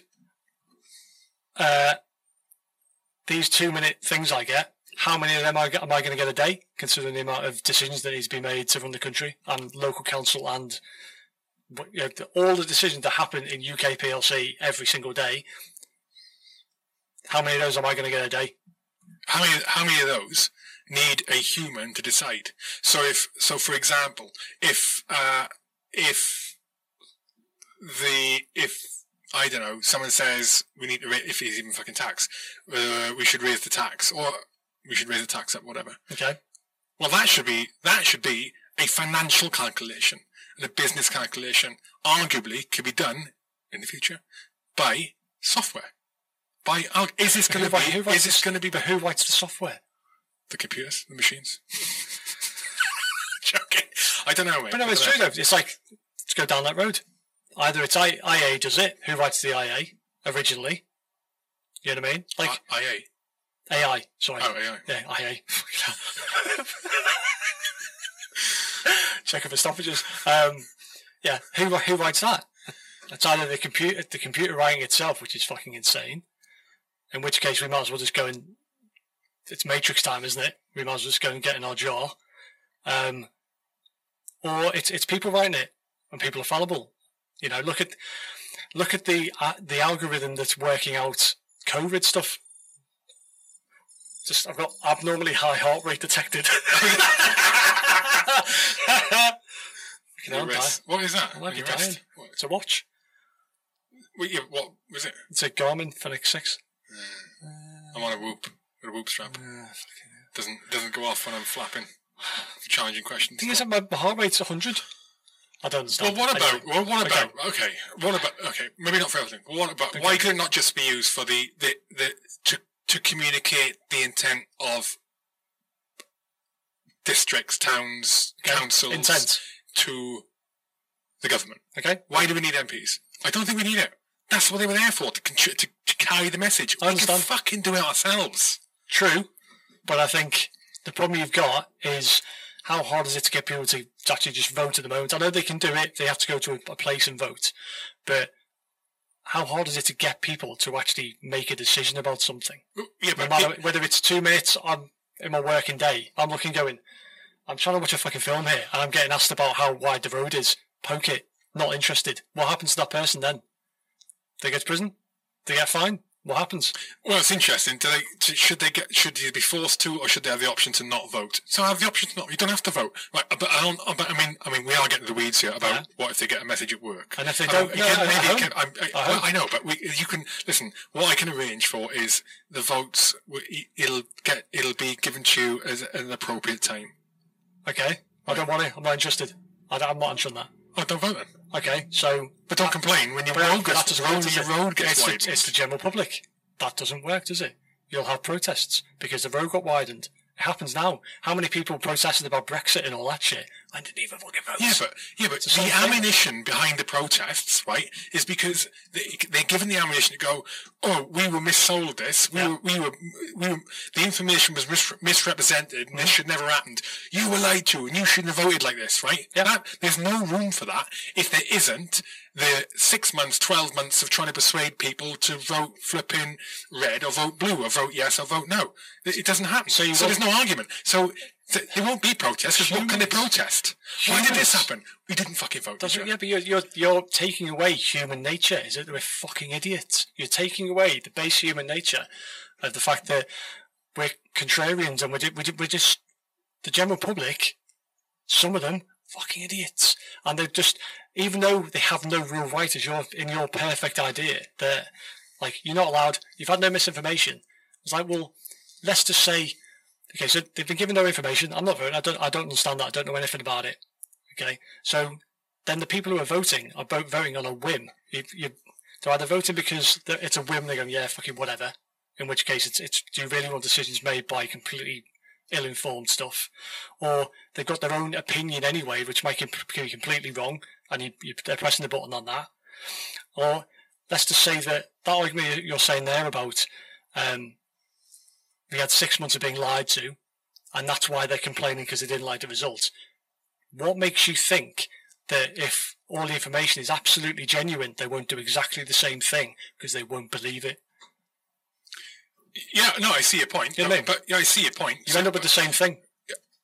Right, so I understand. Yeah. So why bother with the 6 months, a year and a half of dividing nations, dividing families, dividing people? Yeah. Why go through all that? The deceit, manipulation. Yeah. Why have all that?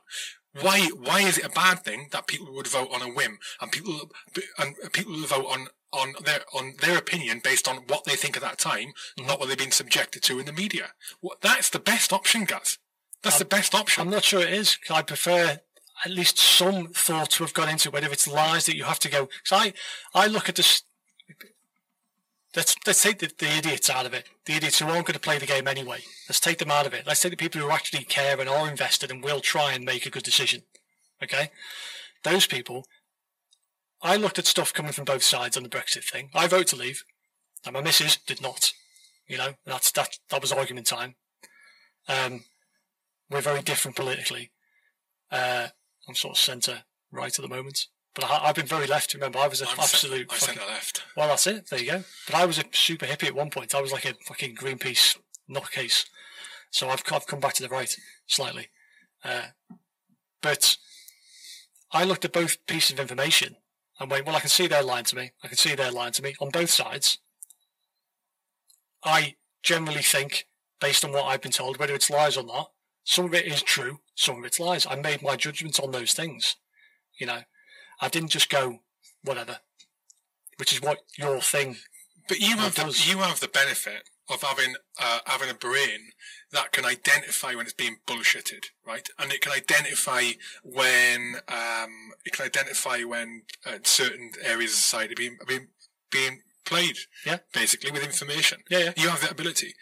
I'd argue, mate, most people don't have that. They don't have that awareness. They just don't have that awareness, which is exactly why newspapers like the Daily fucking Mirror and the Daily Sun, the Sun, sell. Yeah. What are they full of?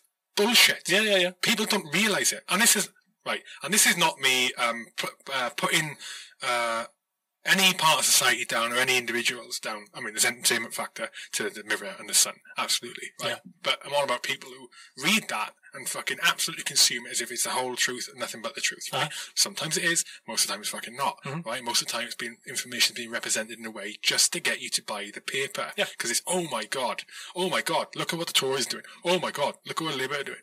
Whatever, right? And I'm not putting those people or parts of society down for that, right?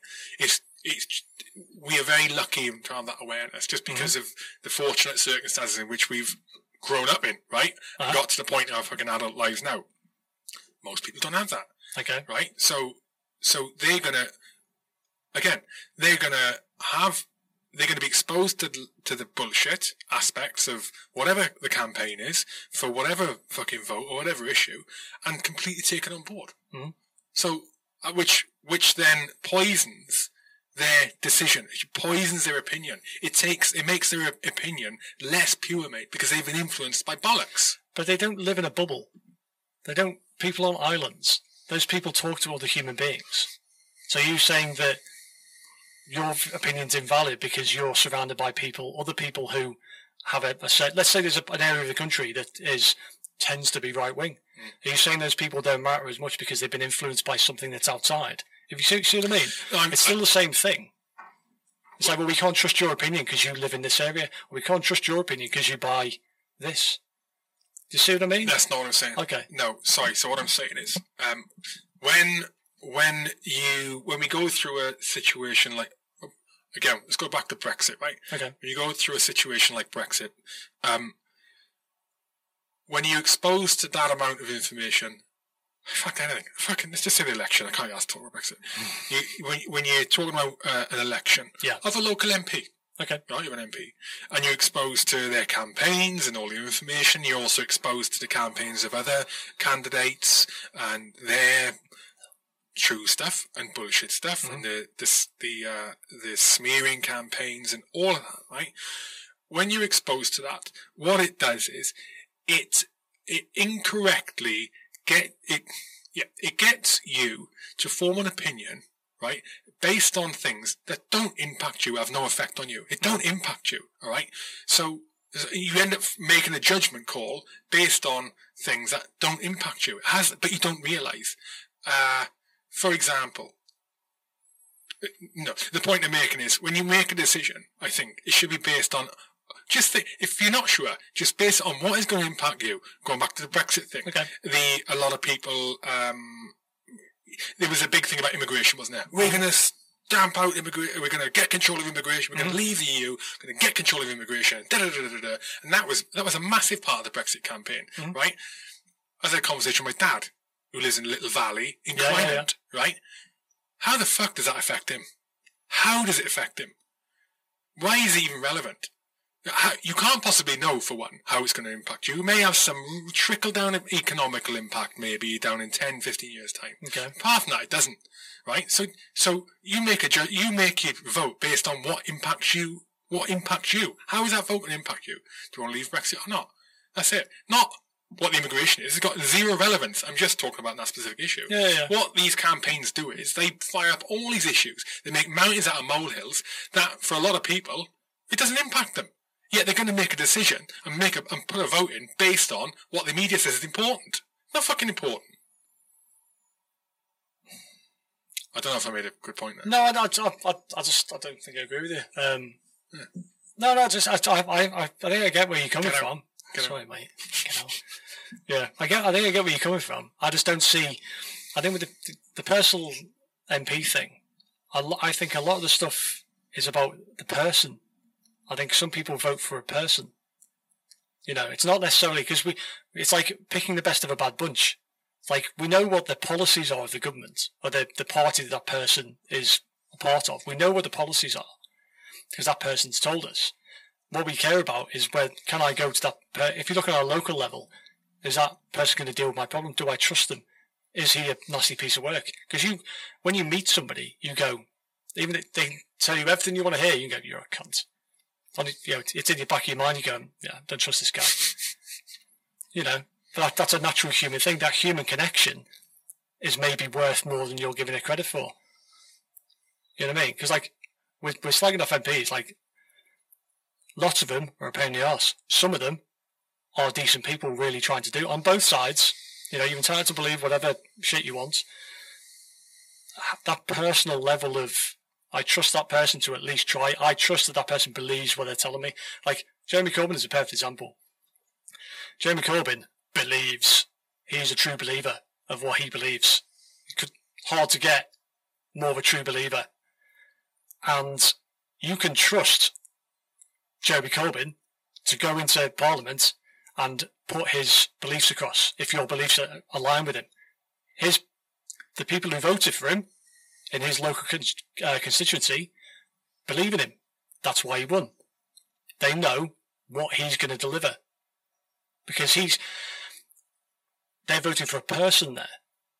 You know what I mean? Like the policies that he was having to push aren't necessarily popular policies, but the people who voted for him believed in them. So that connection there is important. You're putting someone you genuinely believe in into that seat. So that personal connection is more important than you're giving it credit for. I get that. I understand the idea of just going boop and voting on stuff. And it does seem like an extra step of potential corruption in a very corrupt thing anyway. But you are then setting things over into this digital realm, which one could be hacked. Do you know what I mean? I'll square away the security. We'll do. I'll sort that out. Just assume that it's completely secure. Like, no dramas. Everything's totally secure. Okay. What are the people who program it all? They're not secure. People aren't secure. People are people. You can be an absolute Jeremy Corbyn, true believer. He's got a thing somewhere. There's something in his head. I know we use it as an example. It could be anybody. But there's something in him somewhere. There's a weakness.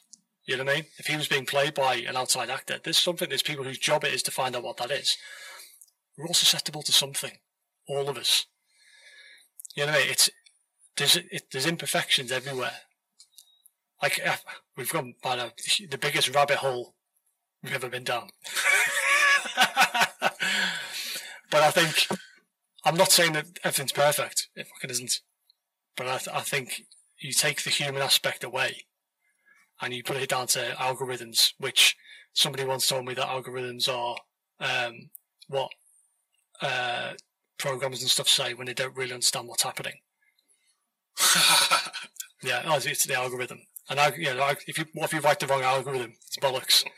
You know what I mean? If you put it down to AI, which is dispassionate, and algorithms, why are we here then? We are just people just cracking on. We're not, you know what I mean? Yeah, I think, mate, I get, it pisses me off in the current situation, the current way of governing. You know, and I think what it really is I don't like that people can lie, right?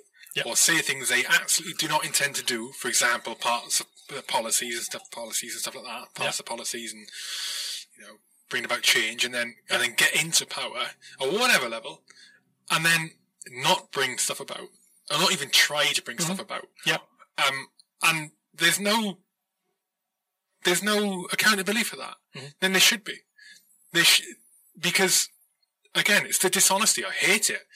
You know, you vote for someone and they get into power, and then what you voted for them for, they don't fucking bother doing. Well, that's where the issue is.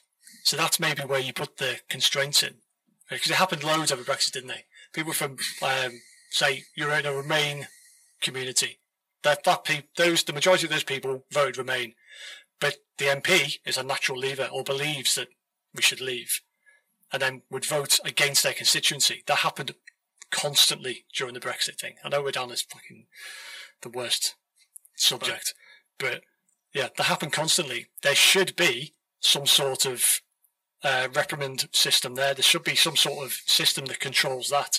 And certainly on issues that big, the MP maybe does have a way of, you know, going back to the community and find out what they actually want. Maybe that we can use your system on a smaller scale to have a way of going, right, what do you actually want me to do on this? They should be a direct representative. They shouldn't be able to vote against their constituency certainly on big issues like that. That's a big one. And you shouldn't be able to be whipped into place, you know, by the party, you know. Yeah, it should be sanctions in place for not doing shit. Because you are paying somebody. You're paying somebody to have the time and have the job to know about lots of stuff that affects you. That's what you're paying somebody for. That's why they get, you know, people moan about MPs' pay. It's a shit fucking job. It is a shit job. And yes, they have loads of expenses. They have all this stuff. Would you do that job? No. For that money? For your expenses that you can put anything on and whatever? You wouldn't do it because it's not your thing. They have a terrible fucking job and there's perks, but I've lost my train of thought. No, you're right, mate. You know what I mean? You're right. It's a fucking hideous job, and I hate to think I would shudder to think what it must feel like for someone who, because people, I'm not going to say most, but there is, because I don't know, but I imagine there's a significant proportion of people go into politics because they are motivated to do the right thing for society, and they think they can bring about change. They think they can be popular, and because that popularity can empower them, right, to bring about good, positive change. I shudder to think what it must be like for them when they realise, as you said, it is a game of lying, and it's not just a game of lying internally to, you know, other members of your party. It's a game of lying to the public. Yep, it is. It must be fucking horrible, and then to carry on down that path, you know, and have to act like that to still try and bring about the change that you want to bring about. Horrendous, mate. Yeah. Horrendous. But I reckon that the vast majority of people, like of MPs, a vast majority, I'd say, they're not there for, if they may have joined up for, they may have like gone on that political career for righteous reasons, but as it goes on, I think they lose that side. No, agreed. And I think they have to. They have to learn to play the game. I'll go back to Corbyn again. The reason Corbyn was a complete failure is because he's not a politician. He's a campaigner.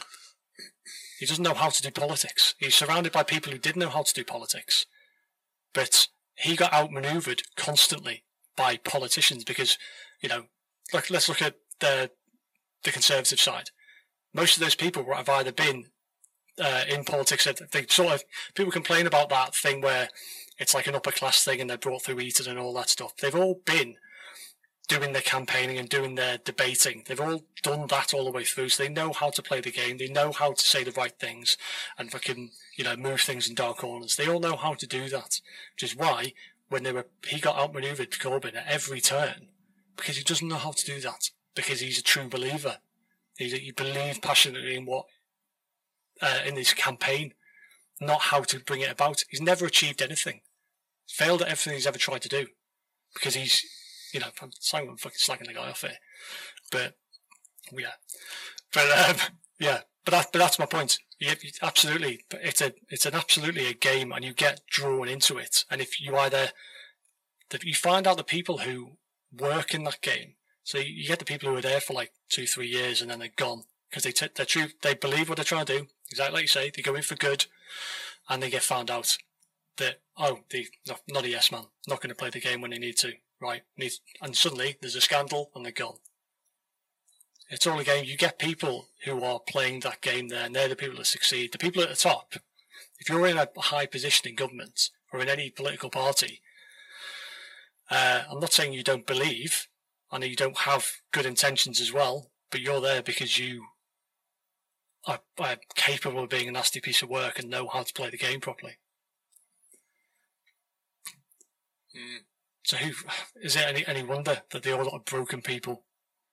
Yeah, the drama is that they again, another reason it annoys me is that these are people that we should they're people who hold values and standards that we should aspire to have, and they should demonstrate. I feel they should demonstrate that again, which is why the deceit breaks me, which is why the unwillingness to change their minds breaks me. It's because they're an influence on the next generation down. Yeah, I just hate it. I hate the dishonesty of it. I hate it. I wish it didn't exist. Honestly, why? Like we've got a. We've just been talking about it. We are governed by a system which is all about who lies the most convincingly. That is what it's about, 100%. I'm not going to be voting for you in the Digital Democracy app, by the way. Don't vote me, mate. I won't be on that system. My phone will be in the bin. Be snowboarding. On politics, what's going to happen with... do you pay attention to American politics? Not really. No. Well, I'll tell you exactly what's going to happen, though. If Trump doesn't win, then, if he doesn't win, I personally think he will. I don't think he can be arsed. Genuinely don't think he can be arsed at all. I think he's like, fuck's sake, I'm going to have to do this again. I think he'd quite happily just disappear now and just go and, just continue just being a nutcase billionaire, crack on. But I think he's going to win again.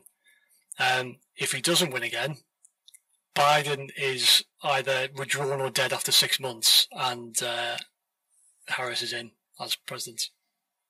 There you go. There's my prediction. I think that's a plan. I think there's nothing like, as far as the Democrats are concerned, I don't think there's anything by accident about that. I think that is the game plan. How that turns out. What do you mean it's the game plan? What's the game plan? I think the game plan for the Democrats in America is to get Biden in, and then I would whether withdraw him for medical reasons, or he will actually die early. Who's the VP? Who would be the VP? Kamala Harris. Black, female. Is she black, actually? I think she's not black, is she? I think she's isn't she? Oh. No, we better get that right, though. I don't think she's black. Right. I think we can speculate. Yeah, okay. I am sure she's not Kamala white. Harris is the one that claimed to be American Indian. No, she's not. Oh, is she not? Who did that? That's a different one. That's, I couldn't tell what it is, but it's not her. It's not her. But yeah. So let's not go down the ethnicity route because we'll get cancelled. You can't get that right no matter what you try to do.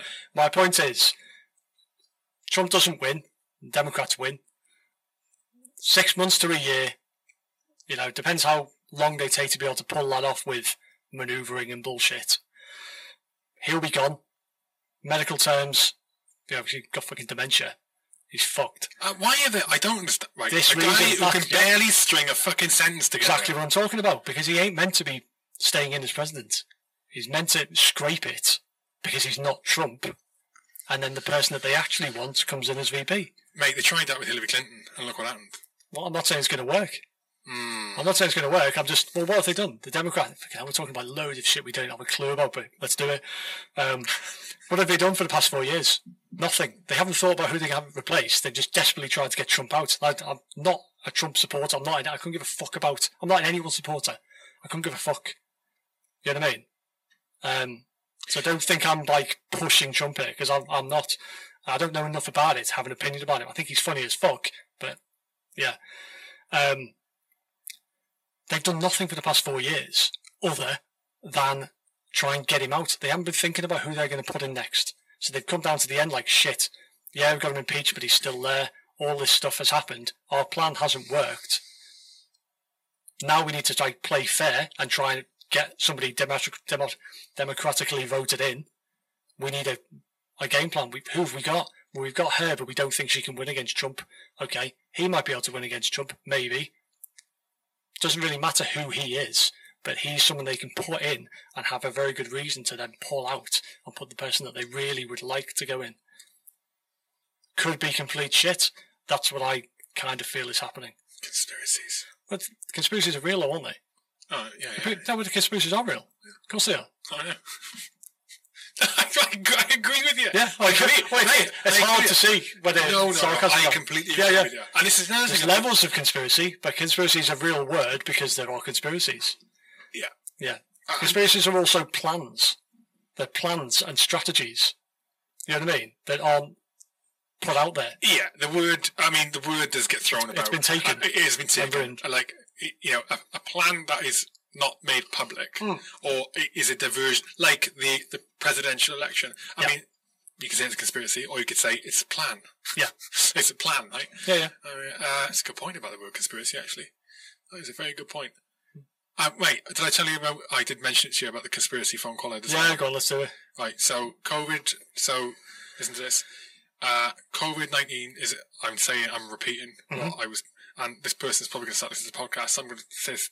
You got to tell me who it is afterwards, though. I will tell you. I'll tell you who it is. I like this stuff. It was an interesting call, right? Okay. So COVID-19 is a conspiracy. Because it's a conspiracy to get everyone vaccinated, right? And there's the link between this and the next thing I'm going to say. Okay. I'm struggling to understand. Okay. It's a conspiracy to get everyone vaccinated, and when I say everyone, I mean the world. Everyone vaccinated against COVID-19 in order to achieve what the elites want, which is depopulation of the world. Yeah. Because they don't want the responsibility of maintaining so many people is too much time, effort, cost, whatever, and they don't want it. So they want to depopulate. When I say the elites, we're talking, Boris Johnson, Donald Trump, they're probably from the top, and I think this, from the top of the people who really properly influence what goes on in the world. They're probably second down. There's one or two levels above them. That's my opinion. Okay. So they're the elites. They're one or two levels above them. One depopulation. But I don't understand how you get from what's the relevance of vaccinating everyone. But one of the other things they said about the COVID-19 is it's a way to, there's been an enactment of change over the last 5-10 years. Not change, more of a focus on fear-mongering and scare tactics for people, because it's the best way to control it. It's the easiest way to control it. Yeah. Which is very fucking true. Of course it is. Very true. Two things: fear and division. It's how you, and if you take away any evil side of that, look at it on a practical level. If you've got a load of nutters who you've got to try and get to do something, right, as in the public, the public of the world, each little country has their own group of nutters who they would like to do something for an easy life. They think it would be better for the country, the people who are in charge of the country, whatever, okay? They think it would be better if we could just push these people in this direction. And the nutters are nutters. They've got their own lives. They're interested in things that aren't anything to do with that. The easiest way to try and corral those people and control them is division, the race thing, and fear. You're going to get a disease by walking out the door. You don't have to be conspiratorial about that. That's just if you were looking at it from a pure strategy, practicality side of things, I need to make these nutters do what I want them to do. That's a good way of doing it. You know what I mean? You don't have to have some crazy thing about it. You know what I mean? Let's say these people exist who do run the world, okay? Easier if everyone's singing off the same song sheet, isn't it? So that's globalism. get rid of all the barriers, get rid of nationalism. We'll all just be humans on a world. And we can just start, instead of having a million different people trying to mush our own little gangs in one direction, let's have one big one, and we'll just tell them all what to do. And it'll be much easier. And we'll keep them scared. We'll keep them divided in some way. Yeah, but that's... But I'm not saying I believe this stuff. No, I know, I'm but saying practicality, that's what globalism is. Yeah, but that would work if the reason that countries and states and borders and fucking taxes and all that came about was put in place because of an elitist an elite set of people orchestrating everything. Mm-hmm. And when I say orchestrate, and again, I'm inclined to believe this, right? But when I say I'm not saying that I think these people are all together going, I'm just saying there's a bunch of people up there who have got all of the fucking influence. Mm-hmm. They've got all of it. Some people we know, some people we don't. They've got all of it. And I'm not saying, but they haven't always been around. I mean, the reason countries and wars and all that came around is because the way we evolved and war and and resources and all that, this, that and the other. And then the ability to communicate with people who aren't directly in front of you came about across the ocean, across the air, across continents came about. And then people started talking. But, like globalism, having that globalism, you haven't got borders, free movement, everything, even where resources are available everywhere, there's equal resources for everyone everywhere. It's that, there is no control. Yeah, but would it be equal resources everywhere, or would it be resources allocated to where they thought it was most useful for whatever goal they have in the end? Yeah, so loads of people get to just riot and die or whatever because at the moment, you having food is not convenient for the big plan. So, you know what I mean? You can't come at it from the idea that humans are good people. If you come at it from the idea that we all want the best for everybody and we're all good, then you end up going down a naive route because we're not like that. We're animals. You know what I mean? We have needs and whatever. So when you get to that scale, let's say there are this group of people, you get to that scale, the fact that a couple of 100,000 people die somewhere, who you're never going to meet, who would solve a problem for you, and all the other people, because that's how they will always do it. Oh, the billions or whatever will be better off if we get rid of this couple of 100,000 people, let them die, give them a disease, whatever, remove their resources. That works for the big game, works for the big picture, keeps everything running smoothly, and we can move in whatever direction they want. You know what I mean? It's like the idea of that globalism thing. If I would say in their mind would be not to make everyone happy, not to make sure everyone's got everything they need. It's just to manoeuvre the nutters on a huge scale towards where they want them to go, whatever plan they have, whether that's going to a different planet or whatever. I think that's the idea. I think it's purely practical. And you can go, okay, you can say, yes, that's completely evil. If you believe in evil being a thing and some people are evil. Or you can look at it aside with all the problems you have in the world and go, right, we've got to take emotion completely out of this and go, how do we get these nutters to this point?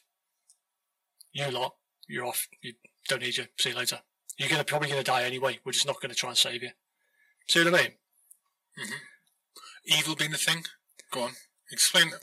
Well, some people believe that evil is like a thing, don't they? Lots of religious people do. It's sort of like, I don't know, there's no way of describing it very well, but sort of like you can catch evil, if you know what I mean. Like an evil is a thing that comes into you. It's not a thing. People just choose to do things. It's an emotional component that overrides all the others. So there's good in you, there's bad in you, you'd like to help people. Oh, I'm evil, so fuck all that. I'm fucking evil. Yeah. No, I think people just do evil things. People make decisions. Because they've got a set of factors in them, mental factors in there, emotional factors in them. And I mean, look, there's fucking hell. I'm doing the biologist thing again, I think, or neurologist, whatever you call it. Mm-hmm. There's a load of different components of what makes up your personality, right? Yep. And if you get the wrong components, then you can get components that go towards the not a nice person end of the scale. You get too many of them, then you're an evil bastard, and you go towards the other end, and you're a good person. Sure. What the fuck are we talking about? We've been going for hour and 50. Should we start wrapping it up? What have Do you want to wrap it up? No, I don't. No, you can carry on. You can carry on, mate. I don't want to wrap it up. Let's carry on then. I got a hotel. This is fucking... Are you staying down? I'm not, but I could. I literally, we can go for as long as you want. I'm not. Fucking sweet. Yeah, I do. I don't care. I'll Right. just keep talking. I wish I'd eaten something today, but I might pass out at some point. But yeah, let's keep going, mate. I don't care. Oh my god. Right. I mean, if we stay here long enough, we nearly sorted the world out last time. If we stay here long enough, we might actually fucking, I don't know, fix the world. 1 second. Oh, hang on. 1 second. Just checking my phone. Yeah, man. Phone calls from the, sorry, people are just phone calls from my daughter. I want to check everything's right. It's fair enough. Yes, everything is right. Right. Mm-hmm. So we've done Brexit. We touched on BLM no more than what was needed. Yeah, fucking right? hell. That's like the plague. Stay away from that shit. You can't get it right. Well, yeah. I mean, look, that kind of situation. We're not going to deal on it, but again, it's representative of people's inability to accept other people's opinions. I've got a friend. I still call him a friend. He hasn't spoken to me for best part of, I think it's 10, 11 months. No, less than that. 9, 10 months. Yeah. And he shut me off, I think, because he didn't like being engaged in discussion around a topic that he feels very strongly about. Very, very, very strongly about. Yeah. And it made me think a lot about this kind of attitude with BLM, with activism in general, okay. Right? From fucking Greenpeace. Not Greenpeace. No. Oh, there you go. Antifa, for example. Yeah. Or who's the environmental ones? London. Oh, fucking Extinction Rebellion. Fucking stinky rebellion. Right. Them. Is that these vegan activists, for example, yeah. These people, okay, they have a very strong belief in something, which is brilliant, right? People need to have that. You have to believe strongly in, I think, at least one thing in your life. I think it just happens, you know. Otherwise, I don't know what kind of fucking brain you got, but you're living life to the full, if you know what I mean. You're not fully emotionally invested in it. But it seems to be a thing where, they're trying to change the world. They're trying to Antifa, for example, trying to change the world, and yet the way they go about it is by refusing to engage with, and also trying to stop those people engaging with anyone else, the people who don't hold the same views. It's like this person who's cut me off. He wants to change my mind. He wants to change my mind on what I think. Now the irony is I think the same way he does. But he's cut me off. Now he's got zero chance of changing my mind. Not that I think any different to him. Yeah. But now he's got zero chance of changing my mind and get me to think or be emotionally invested in what he feels as much as he is. That's what it is, actually. It's not about he thinks I think differently. He thinks I don't give a fuck enough. Now he's got no chance. It comes back to this willingness to accept that there's stuff you don't know and you can change your mind if you want. I think a lot of the time people are afraid of, you've got a strong belief and they're really afraid of learning something they don't want to learn because it'll uncover a truth that goes completely against what they know, and then they'll think, oh my God, I've been living a lie all this time. Yeah. I've got it wrong all this time. Yeah. You know, it's not good at all, and that's another thing I worry about. Again, regards to my kids, is that he's that. The only way it seems that people want to try and get the message across now for important issues like race relations, like sexual equality, any of that stuff, is their first port of call is activism. That's what I think it is. And I think it's because it's so easy to get information out on social media. Again, it's that default go to that. Instead of, let's try and bring about change in the right way, present information, hold a discussion. Do I still feel the way I feel? Am I still thinking, do I still believe in it? Okay, let's go to the next stage. Yeah. Yeah, I don't know where I'm going with that. Well, I think the problem you've got, I mean, obviously it's not the only problem. I think one of the problems you've got is that as we're talking about the social media thing, so as we've got more information about the world around us, we used to know, 20 odd people, 30 people, probably really close to 5, 10 people you see all the time. That's your bubble. Obviously now we're exposed to the world. And I think what we realise is you ain't special. And you're just a nothing. So people are very lost in that. Some people handle it fine, but some people get very lost. They feel very lonely. They feel just, what's the point? They need to find a reason, one, to exist, which is fine. But also, the problem with becoming an activist is that you connect your beliefs so much with who you are and the persona that you take on. I am an activist for this. And whether you like it or not, there are things around that. We could use the Parades example. I could spot a Tom who's been in battalion 6 months by looking at him, because he is saying the right thing, he's dressed the right way, whether he believes it or not, he's voicing the right sort of stuff. It's exactly the same thing. You become so invested in this character that you're portraying of, perfect example, let's just use a vegan activist. Okay, not just a vegan who just eats what they want and cracks on. Vegan activist. That's an important distinction. Yeah, it's an important distinction. Absolutely. Vegan is a diet. Vegan activism is different. Well, Hannah, the chick who used to do our customer service, does do a customer service. Vegan. My ex-missus from fucking first ever girlfriend. She's a vegan. But she is one of those vegans. We have a little bit of banter, as friends do, for fun, because I eat a lot of meat. But it's a fun bit of banter between friends. She's never tried to change my mind. It's never got nasty. We're still friends. Just those persons. It isn't all she is. She's many other things. It's just what she eats. And that's the problem. So you have these people who, and it's connected to why you won't change your mind, is because that's who you are. You've created this persona, this person that everybody knows you as. I am Gaz, and I believe this. He is this person. And if I say something against that, I change my mind naturally. I then, this thing that I've built is, let's just say, for example, let's say that I changed my opinion and I decided that personal responsibility was a terrible idea. And actually, you just do what the fuck you want and just get what you need. Not be responsible for anything. Say I genuinely believe that. I've got to live a lie now. Because my company falls to pieces because it's ethos based. It all falls apart. This person, this character that you see, maybe it's all a lie, but this person that you see, it doesn't work for me anymore. Yeah, it's like, that's different though, and I tell you why. It's because the messages that you put out and the lessons.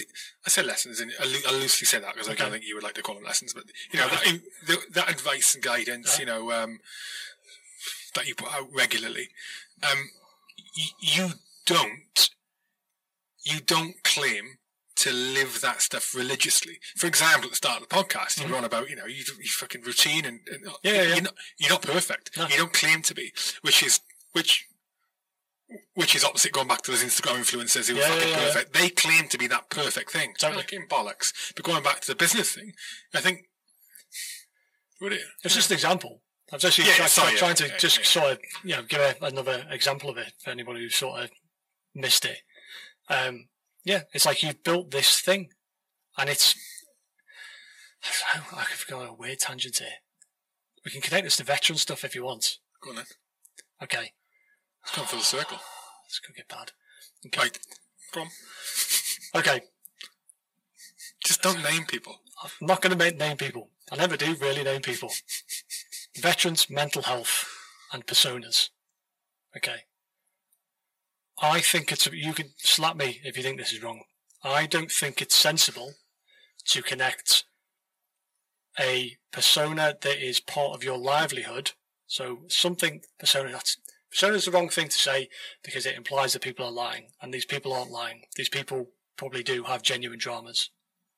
My point is, I don't think you should connect your mental well-being with financial reward and your career.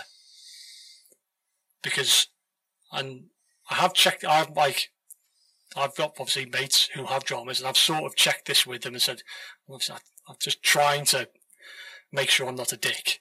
And they sort of get me. You were specifically talking about, when you were talking about well-being, you mean people with lack of, or people with mental ill health, okay, and exploiting that. And exploit it's like, sounds like a negative word. I'm not meaning a negative word, but exploiting that that illness or issue that they have for financial gain. Yes. So, if let's just say you have PTSD and you struggle with it, you ain't fixed. You ain't close to getting fixed. So maybe you have got it and are ignoring it, or whether you've got it and you're in treatment and trying to sort it out. I don't think it's very healthy to connect that with any source of income, because if that is your source of income, is that the thing you're doing to have a good life and feed your family and whatever, it's connected to all those goals that you have.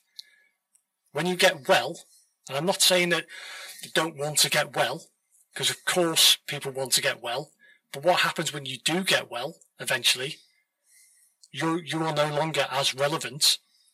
Do you see what I'm sort of saying? Yeah, 100%. It's a barrier. You're putting a barrier in place for you to improve yourself, get better. And again, this is for like curable stuff you're on about. I understand. Yeah, You're bang on. You're at risk of the financial reward being critical to your survival, as in your financial stability, your lifestyle, whatever it becomes. Yeah. You're at risk of having to rely so heavily on that you end up in a perpetuation of you can, even if you get better, you can never say you're better. Exactly. You lose your relevance. You're basically trying to take your own financial well-being away, and it's exactly the same thing. I've just connected that to the vegan side of it. You know, if you make a career as the talking point person as being, I'm an influential vegan. I am, perfect example, there was a guy, I can't remember his name, but my missus fancied him. He was a free runner, and he was a staunch fucking vegan. He was like Mr. Vegan. Dead well known, Tim something. Used to drink his own piss and all sorts, he was a nutter. Yeah. He, through ill health, whatever, stopped being a vegan. Gone. Plummeted. Yeah, because his reality changed, his worldview changed, and he was no longer that guy. He was just another person. He took away what made him special, what made him worth listening to. For some people, that influence, he destroyed his own influence by changing his mind. And that's kind of the same thing. If you make a living for yourself as somebody who talks about mental health all the time, I write books about my being blown up and having these experiences with PTSD or whatever. You make yourself a world of that, and then you get better. You're not as relevant as the person who's over here who is still suffering. Do you see what I'm saying? There's a danger that you might be seen like that. Yeah. You're jeopardizing your financial well-being and meaning in the world that you've created from something that wasn't your fault. You just tried to do the best thing. I just don't think it's unless you've got a good news story, like you get that once. But you win the Europreneurs Award, mate. That's when that comes in. Well, that's true. But then you get that 1 year. That's my point, though. You will get. Look at that guy who was cured. One of us now, normal. Give me the next broken bloke. Yeah. It's human nature. It's the way the cutthroat way the world works. So you end up having to do these things that you don't really want to do. I'm not saying this stuff is like conniving and horrible. You just put yourself in a shit situation through poor choices. And maybe you make those poor choices because your mental state ain't all there. It's not right. You're not well. Yeah, and it's interesting, mate. And I think that pattern of behaviour that you're talking about, it's not just relevant to the sort of being ill side of things. Mm-hmm. It's about it can. Piers Morgan. Yeah, we're fucking going all the shop here. Now, not just Piers, but people like presenters, TV presenters, radio presenters, stuff like that, who we know them. Piers Morgan is one of them, mm-hmm. who thrive on being the negative, hammer the guest, hammer the interviewee, be fucking outrageous, and like Piers Morgan has got to that level of what he does. He's very fucking good at it, right? I don't like the guy. He's very good at what he does, though, right? But he has got that level because it started somewhere. He's had to go to keep the attention coming, and to keep, because people try and replicate what you're doing. The mental health side and books, capitalising on it. Look at me, I can do that. I can do that better. And I'm not slagging off any individual here, right? But you have to go to the next level to keep it going. And you're in a perpetual, look at Piers Morgan. He's in a perpetual state of becoming more and more and more of a bellend. He is. I can't stand him. It's not because I can't stand him because the views he holds. It's the way he goes about things. But he has to do that. That's who he is. Imagine Piers Morgan was nice every morning on TV. It's exactly what you're talking about there. But the difference you've got there, I agree entirely with what you just said, but he's on a different scale maybe than the people that we're talking about. Piers Morgan doesn't have to worry about money. Piers Morgan has done the life that he's had. At this point of that treadmill, if he went, right, I'm sick of, maybe he doesn't believe what he's saying. He probably fucking doesn't. He's probably just playing that part. It's like, I'm fucking sick of this. He can go away. He has the financial well-being to disappear for 5-10 years, reinvent himself, and when the next thing he can jump on comes around, he can jump back on it. The people who are at the sort of level that we're talking about can't do that. They haven't made that living as that person. Maybe they will, but they haven't. So if they fuck it up for themselves now, it's job centre time. See what I mean? He has a different level of freedom because of the life that he's had and the point he is at in his life. The thing is, I think with that kind of person, though, I think you lose your ability. Again, I've not been there. I'm speculating, but just thinking about how quickly he responds. Right? Let's say he doesn't believe in what he's saying. Okay, fuck me. He don't have to respond like he does. Quick. He almost always goes to the opposite opinion or the outrage opinion. Fucking immediately. He's brilliant at it, and I think he has probably lost his ability to know or understand what he actually truly believes in, because he just believes in whatever works for his persona, to give him those likes, give him those shares, give him those newspaper articles about him, give him the fucking YouTube videos about him because he said X, Y, or Z to whatever politician or person.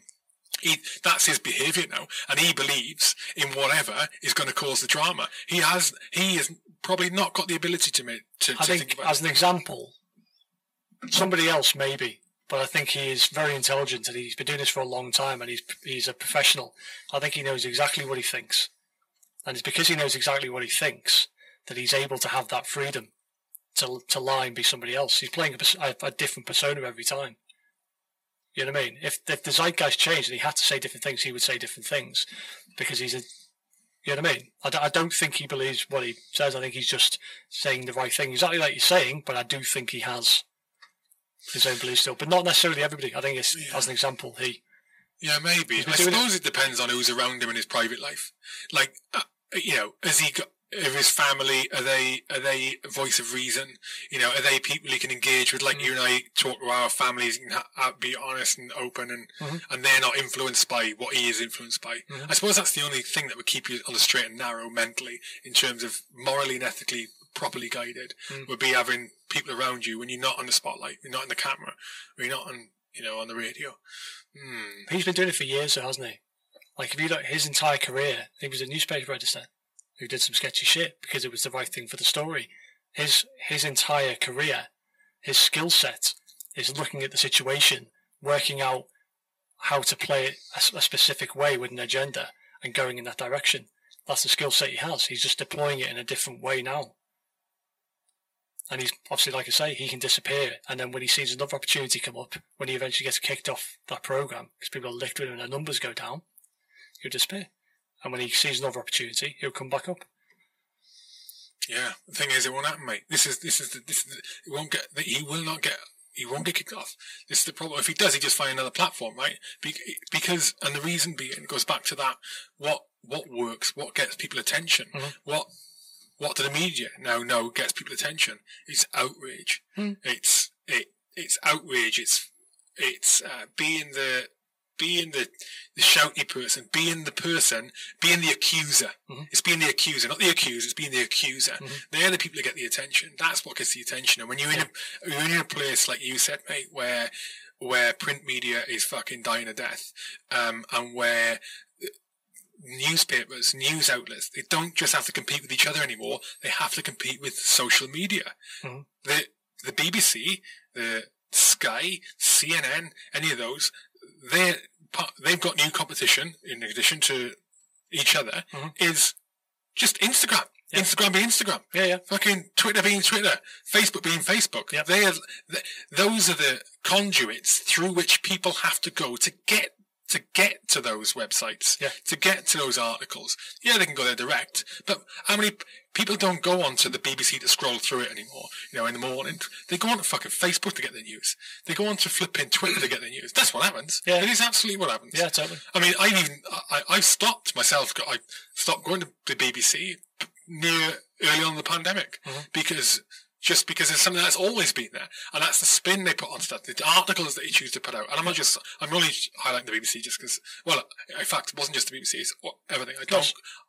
I would predominantly go to the BBC. Sometimes I go on Sky News, and the only reason I go to Sky is just out of interest to see how they were telling us, how they were portraying the same story compared to the BBC. I stopped going on there because everything was about fucking, it was just outrageous bullshit. It's just and also the quality of the articles are going down. You'd scroll down half the page and then you'd have 10 reasons why we like, hang on, this is the fucking BBC. I don't want 10 reasons why such and such is, I'll go to Facebook, thanks. 5 things you love to read this week. No, I'll go to fucking Facebook for that. Give me the news. Yeah. BBC is a really good example actually, because most people would say that the BBC is skewed in one way. Let's go on the BBC for a minute. They say that it is skewed. Okay. Now, what's interesting to link it with algorithms? Me and my missus would both say that the BBC is completely skewed, right?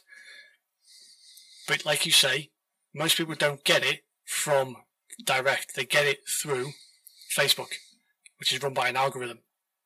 You get, based on all your shit, all your interests, all the things you like, the amount of time you spend looking at a picture, all those things, all that shit. Based on that, it will feed you what is going to push your button. My missus would say that the BBC is massively skewed towards the right, and I would say it was massively skewed towards the left. So what's actually happening there? Left? I think left. I think left. I think massively left. And your missus thinks right? Yeah. Even now? Yeah, absolutely. That's mad, isn't it? Why did you think that? Because she only sees the articles, the only stuff that comes up from the BBC, and the people share from the BBC, that goes through the Facebook algorithm. The only stuff she sees is the stuff that fits her political leaning. Get her on the website, mate. Get her looking at bbc.co.uk, telling her she'll change her mind. Maybe.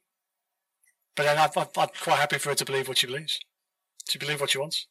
We all live in our little bubbles. You just have to be aware of the bubble you're living in. You have to know the system that's working around you. Yeah. It's like self-knowledge, but based on the world, on what's coming at you. So you don't just have to know you. You have to know what the world thinks about you, i.e. what you're connected to, or your nodes of information that are coming to you. I know that a lot of the stuff that comes to me is right-wing. I know it is. Because there's no such thing as the centre ground anymore. You are this or you're this. It's extreme. That's the only noisy shit that happens. People with the shittiest opinions, extreme left, extreme right, are the people who make the most disturbance.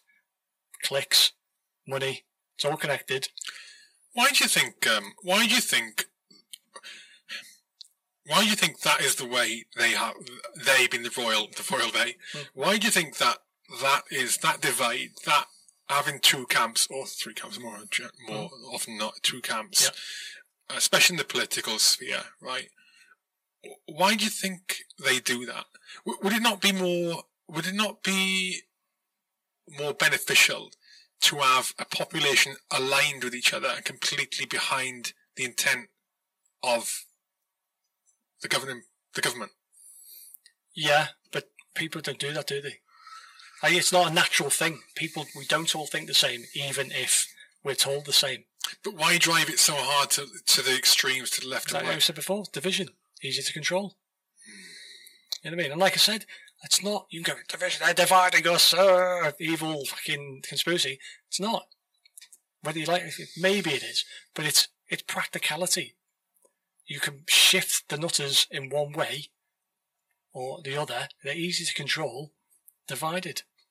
It's basics, isn't it? You know, disinformation, and what do we do when we go to war? It's disinformation. You know, you find the gang that you're going to stick with for the moment, and you work against the other gang. It's all nothing. None of this is new. Happened for thousands of years, hasn't it? No, I think the problem is it's more they've got more tools at their disposal to do it. Yeah. It's just massively effective now. We're at the point, as with all things, as they go forward to the future, we're at the pointy end. Things just get refined and refined and refined. Where do you see it going? For fuck's sake, Jesus. Well, I'll be dead. I don't care. But I think it may potentially get real bad. I think you can have a situation where we connect financial well-being to your opinion. I think you're going to get to a point where you have, because universal basic income is going to come in, isn't it? No, I don't think so. Okay. Do you think? Yes. I know it's going to come in as that, but I think very, very, very, very slowly, some sort of universal, I don't think it's going to be called that, but I think there will be a situation where you will get at least some money, everybody, from the government or whoever's in charge, and it will be digital, it'll all be connected, and you will be able to be fined by your actions. So if you, at the moment where you might make a post that's deemed to be shitty on social media, that's against the party line, or whatever social zeitgeist is happening at the moment. I think instead of you getting a phone call from the police and say, you need to take that down, or we've been blocked, as has happened every now and then, or you get a letter or whatever, or an email giving you a slap, I think it will be taken directly from your digital fucking bank account. But for that to happen, that would mean that the platform in which you do it is not a privately owned corporation like Facebook or Instagram or Twitter or fucking wherever, or LinkedIn or whatever. Mm-hmm. It would have to be government owned or controlled. Mm-hmm. Yeah. It'd be like benefits. You would get your private income maybe if you work for somebody, but I'm sure they find a way to rope in your employer. But like self-employed might get away with it. But let's just say you're somebody who works for just a business. So you're not self-employed, you work for a business. And yeah, you get your pay into there, but you also get, and the idea would be to make you more reliant on it by giving you more money. Because if it's digital money, you can just, if you're controlling the economics of it, you can basically just print digital money. Because it's not really real. It's not backed by anything. It's not gold backed. It's not backed by anything like that. So you can, on a big scale, you can play the global economy digitally so it all works out. Okay. On a lower level, you're getting your amount of money every month into your bank account that you come to rely on. Yeah. And they make loans really easy to get. That's all connected. Buy a house, yeah, no dramas. Everyone can have a mortgage and buy a house, but it's all connected to this. And then you fuck up in some way, they hit you where it hurts. They hit you with your money. Yeah, £500, not having that this month because you did this, you did X, you didn't say the party line in some way. And I'm not talking, this is not next week. You asked me where I thought it goes. And we're talking about the idea being that we're trying to make people do what we want as easily and as practically as possible. I think that is a logical way that it would go.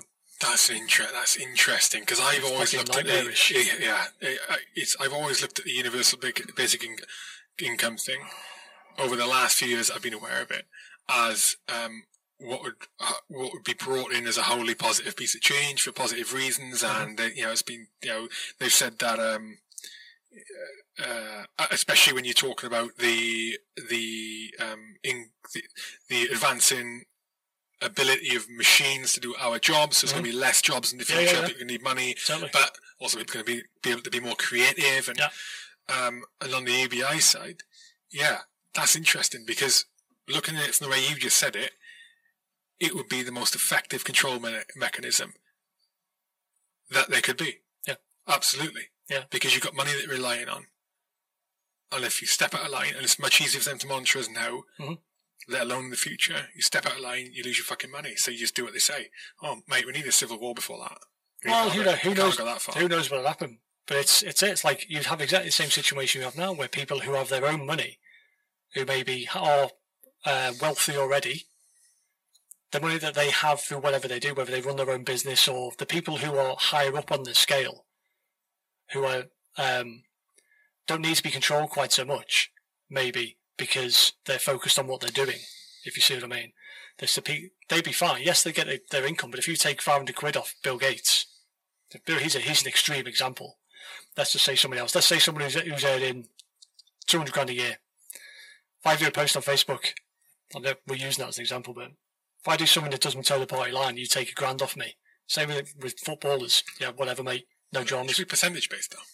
Well, maybe it will be. You bring this forward. We know how much you like algorithms and digital stuff. You know, imagine that connected to what you were talking about with voting. Connect those two systems. It's all the same sort of thing. But yeah, it would be exactly the same system with inequality now. So the people who have more would have more freedom because the fact that they're being fined for doing what they wanted and thinking what they wanted wouldn't affect them as much if it wasn't percentage based. Whereas the people who were desperately reliant on a job somewhere, an employer, because obviously pressure would be put on employers to join this system and whatever, so you get the control there. It'd be exactly the same. So the people who are on benefits now, or people who are on low incomes, or people who are connected to their employer who really need this digital thing that comes into the bank every month, they're the people most likely to be rogue, and they're the people who will have the most control over them. So inequality doesn't change. That's frightening. It's horrible, isn't it? It's horrible. Yeah, if you want to go down the conspiracy route, don't believe this. But if you want to talk conspiracies, let's look at COVID now. What are they trying to stop you using? What do you mean? Cash. They're trying to go to swipe everywhere. Don't need money, it's dirty. Swipe everywhere. Maybe that's stage 1. Of stage 100. The COVID conversation I had this morning mentioned that. Yeah. With that guy. But that's a common thing. They're trying to get away from cash, make it all digital. Yeah. Because you can manipulate it. You can just go, you could just go off to somebody's bank account, couldn't you? Not just that, it's all, you can track everything then. Of course you can. You can track everything, all transactions, where they go, hypothetically speaking. Yeah. There's no dodgy dealings. Yeah. I mean, we saw that kind of, dodgy dealings, but the people who are doing the dodgy dealings are going to be higher up in the system, so it won't matter anyway. I didn't mean dodgy. There's fraud. There's going to be less untrackable communication of money. Yeah. Well, it's all tracked now, though, isn't it? 90%, apart from the cash, everything's tracked now anyway. There's people who talk about having chips put in by fucking vaccines. You've got a phone. You are trackable. You know, if people want to read your shit, they'll read it. If people want to track you, they'll track you. You know, that's just normal now. You just kind of have to accept that. I don't like it, but that's the world we live in. Yeah. Mate, I need a toilet. Just wrap it up. Okay. Unless there's anything else. Talk about whatever you want. Well, you burst my bubble. Are you bored? No, I do need the toilet. You burst my bubble on digital democracy. Joe Rogan just goes to the toilet and comes back. I can make it sit. Well, there isn't one. Okay. I'm not Joe Rogan, mate. We got $100 million Spotify deal. I'm enjoying myself. No, mate, let's wrap it up. Okay. Been a pleasure. Seniorsguild.co.uk. Yeah. Easy. That's it, man. Nice chat. Next time. Whatever you want. Done. Thanks, Ed. Bucksy.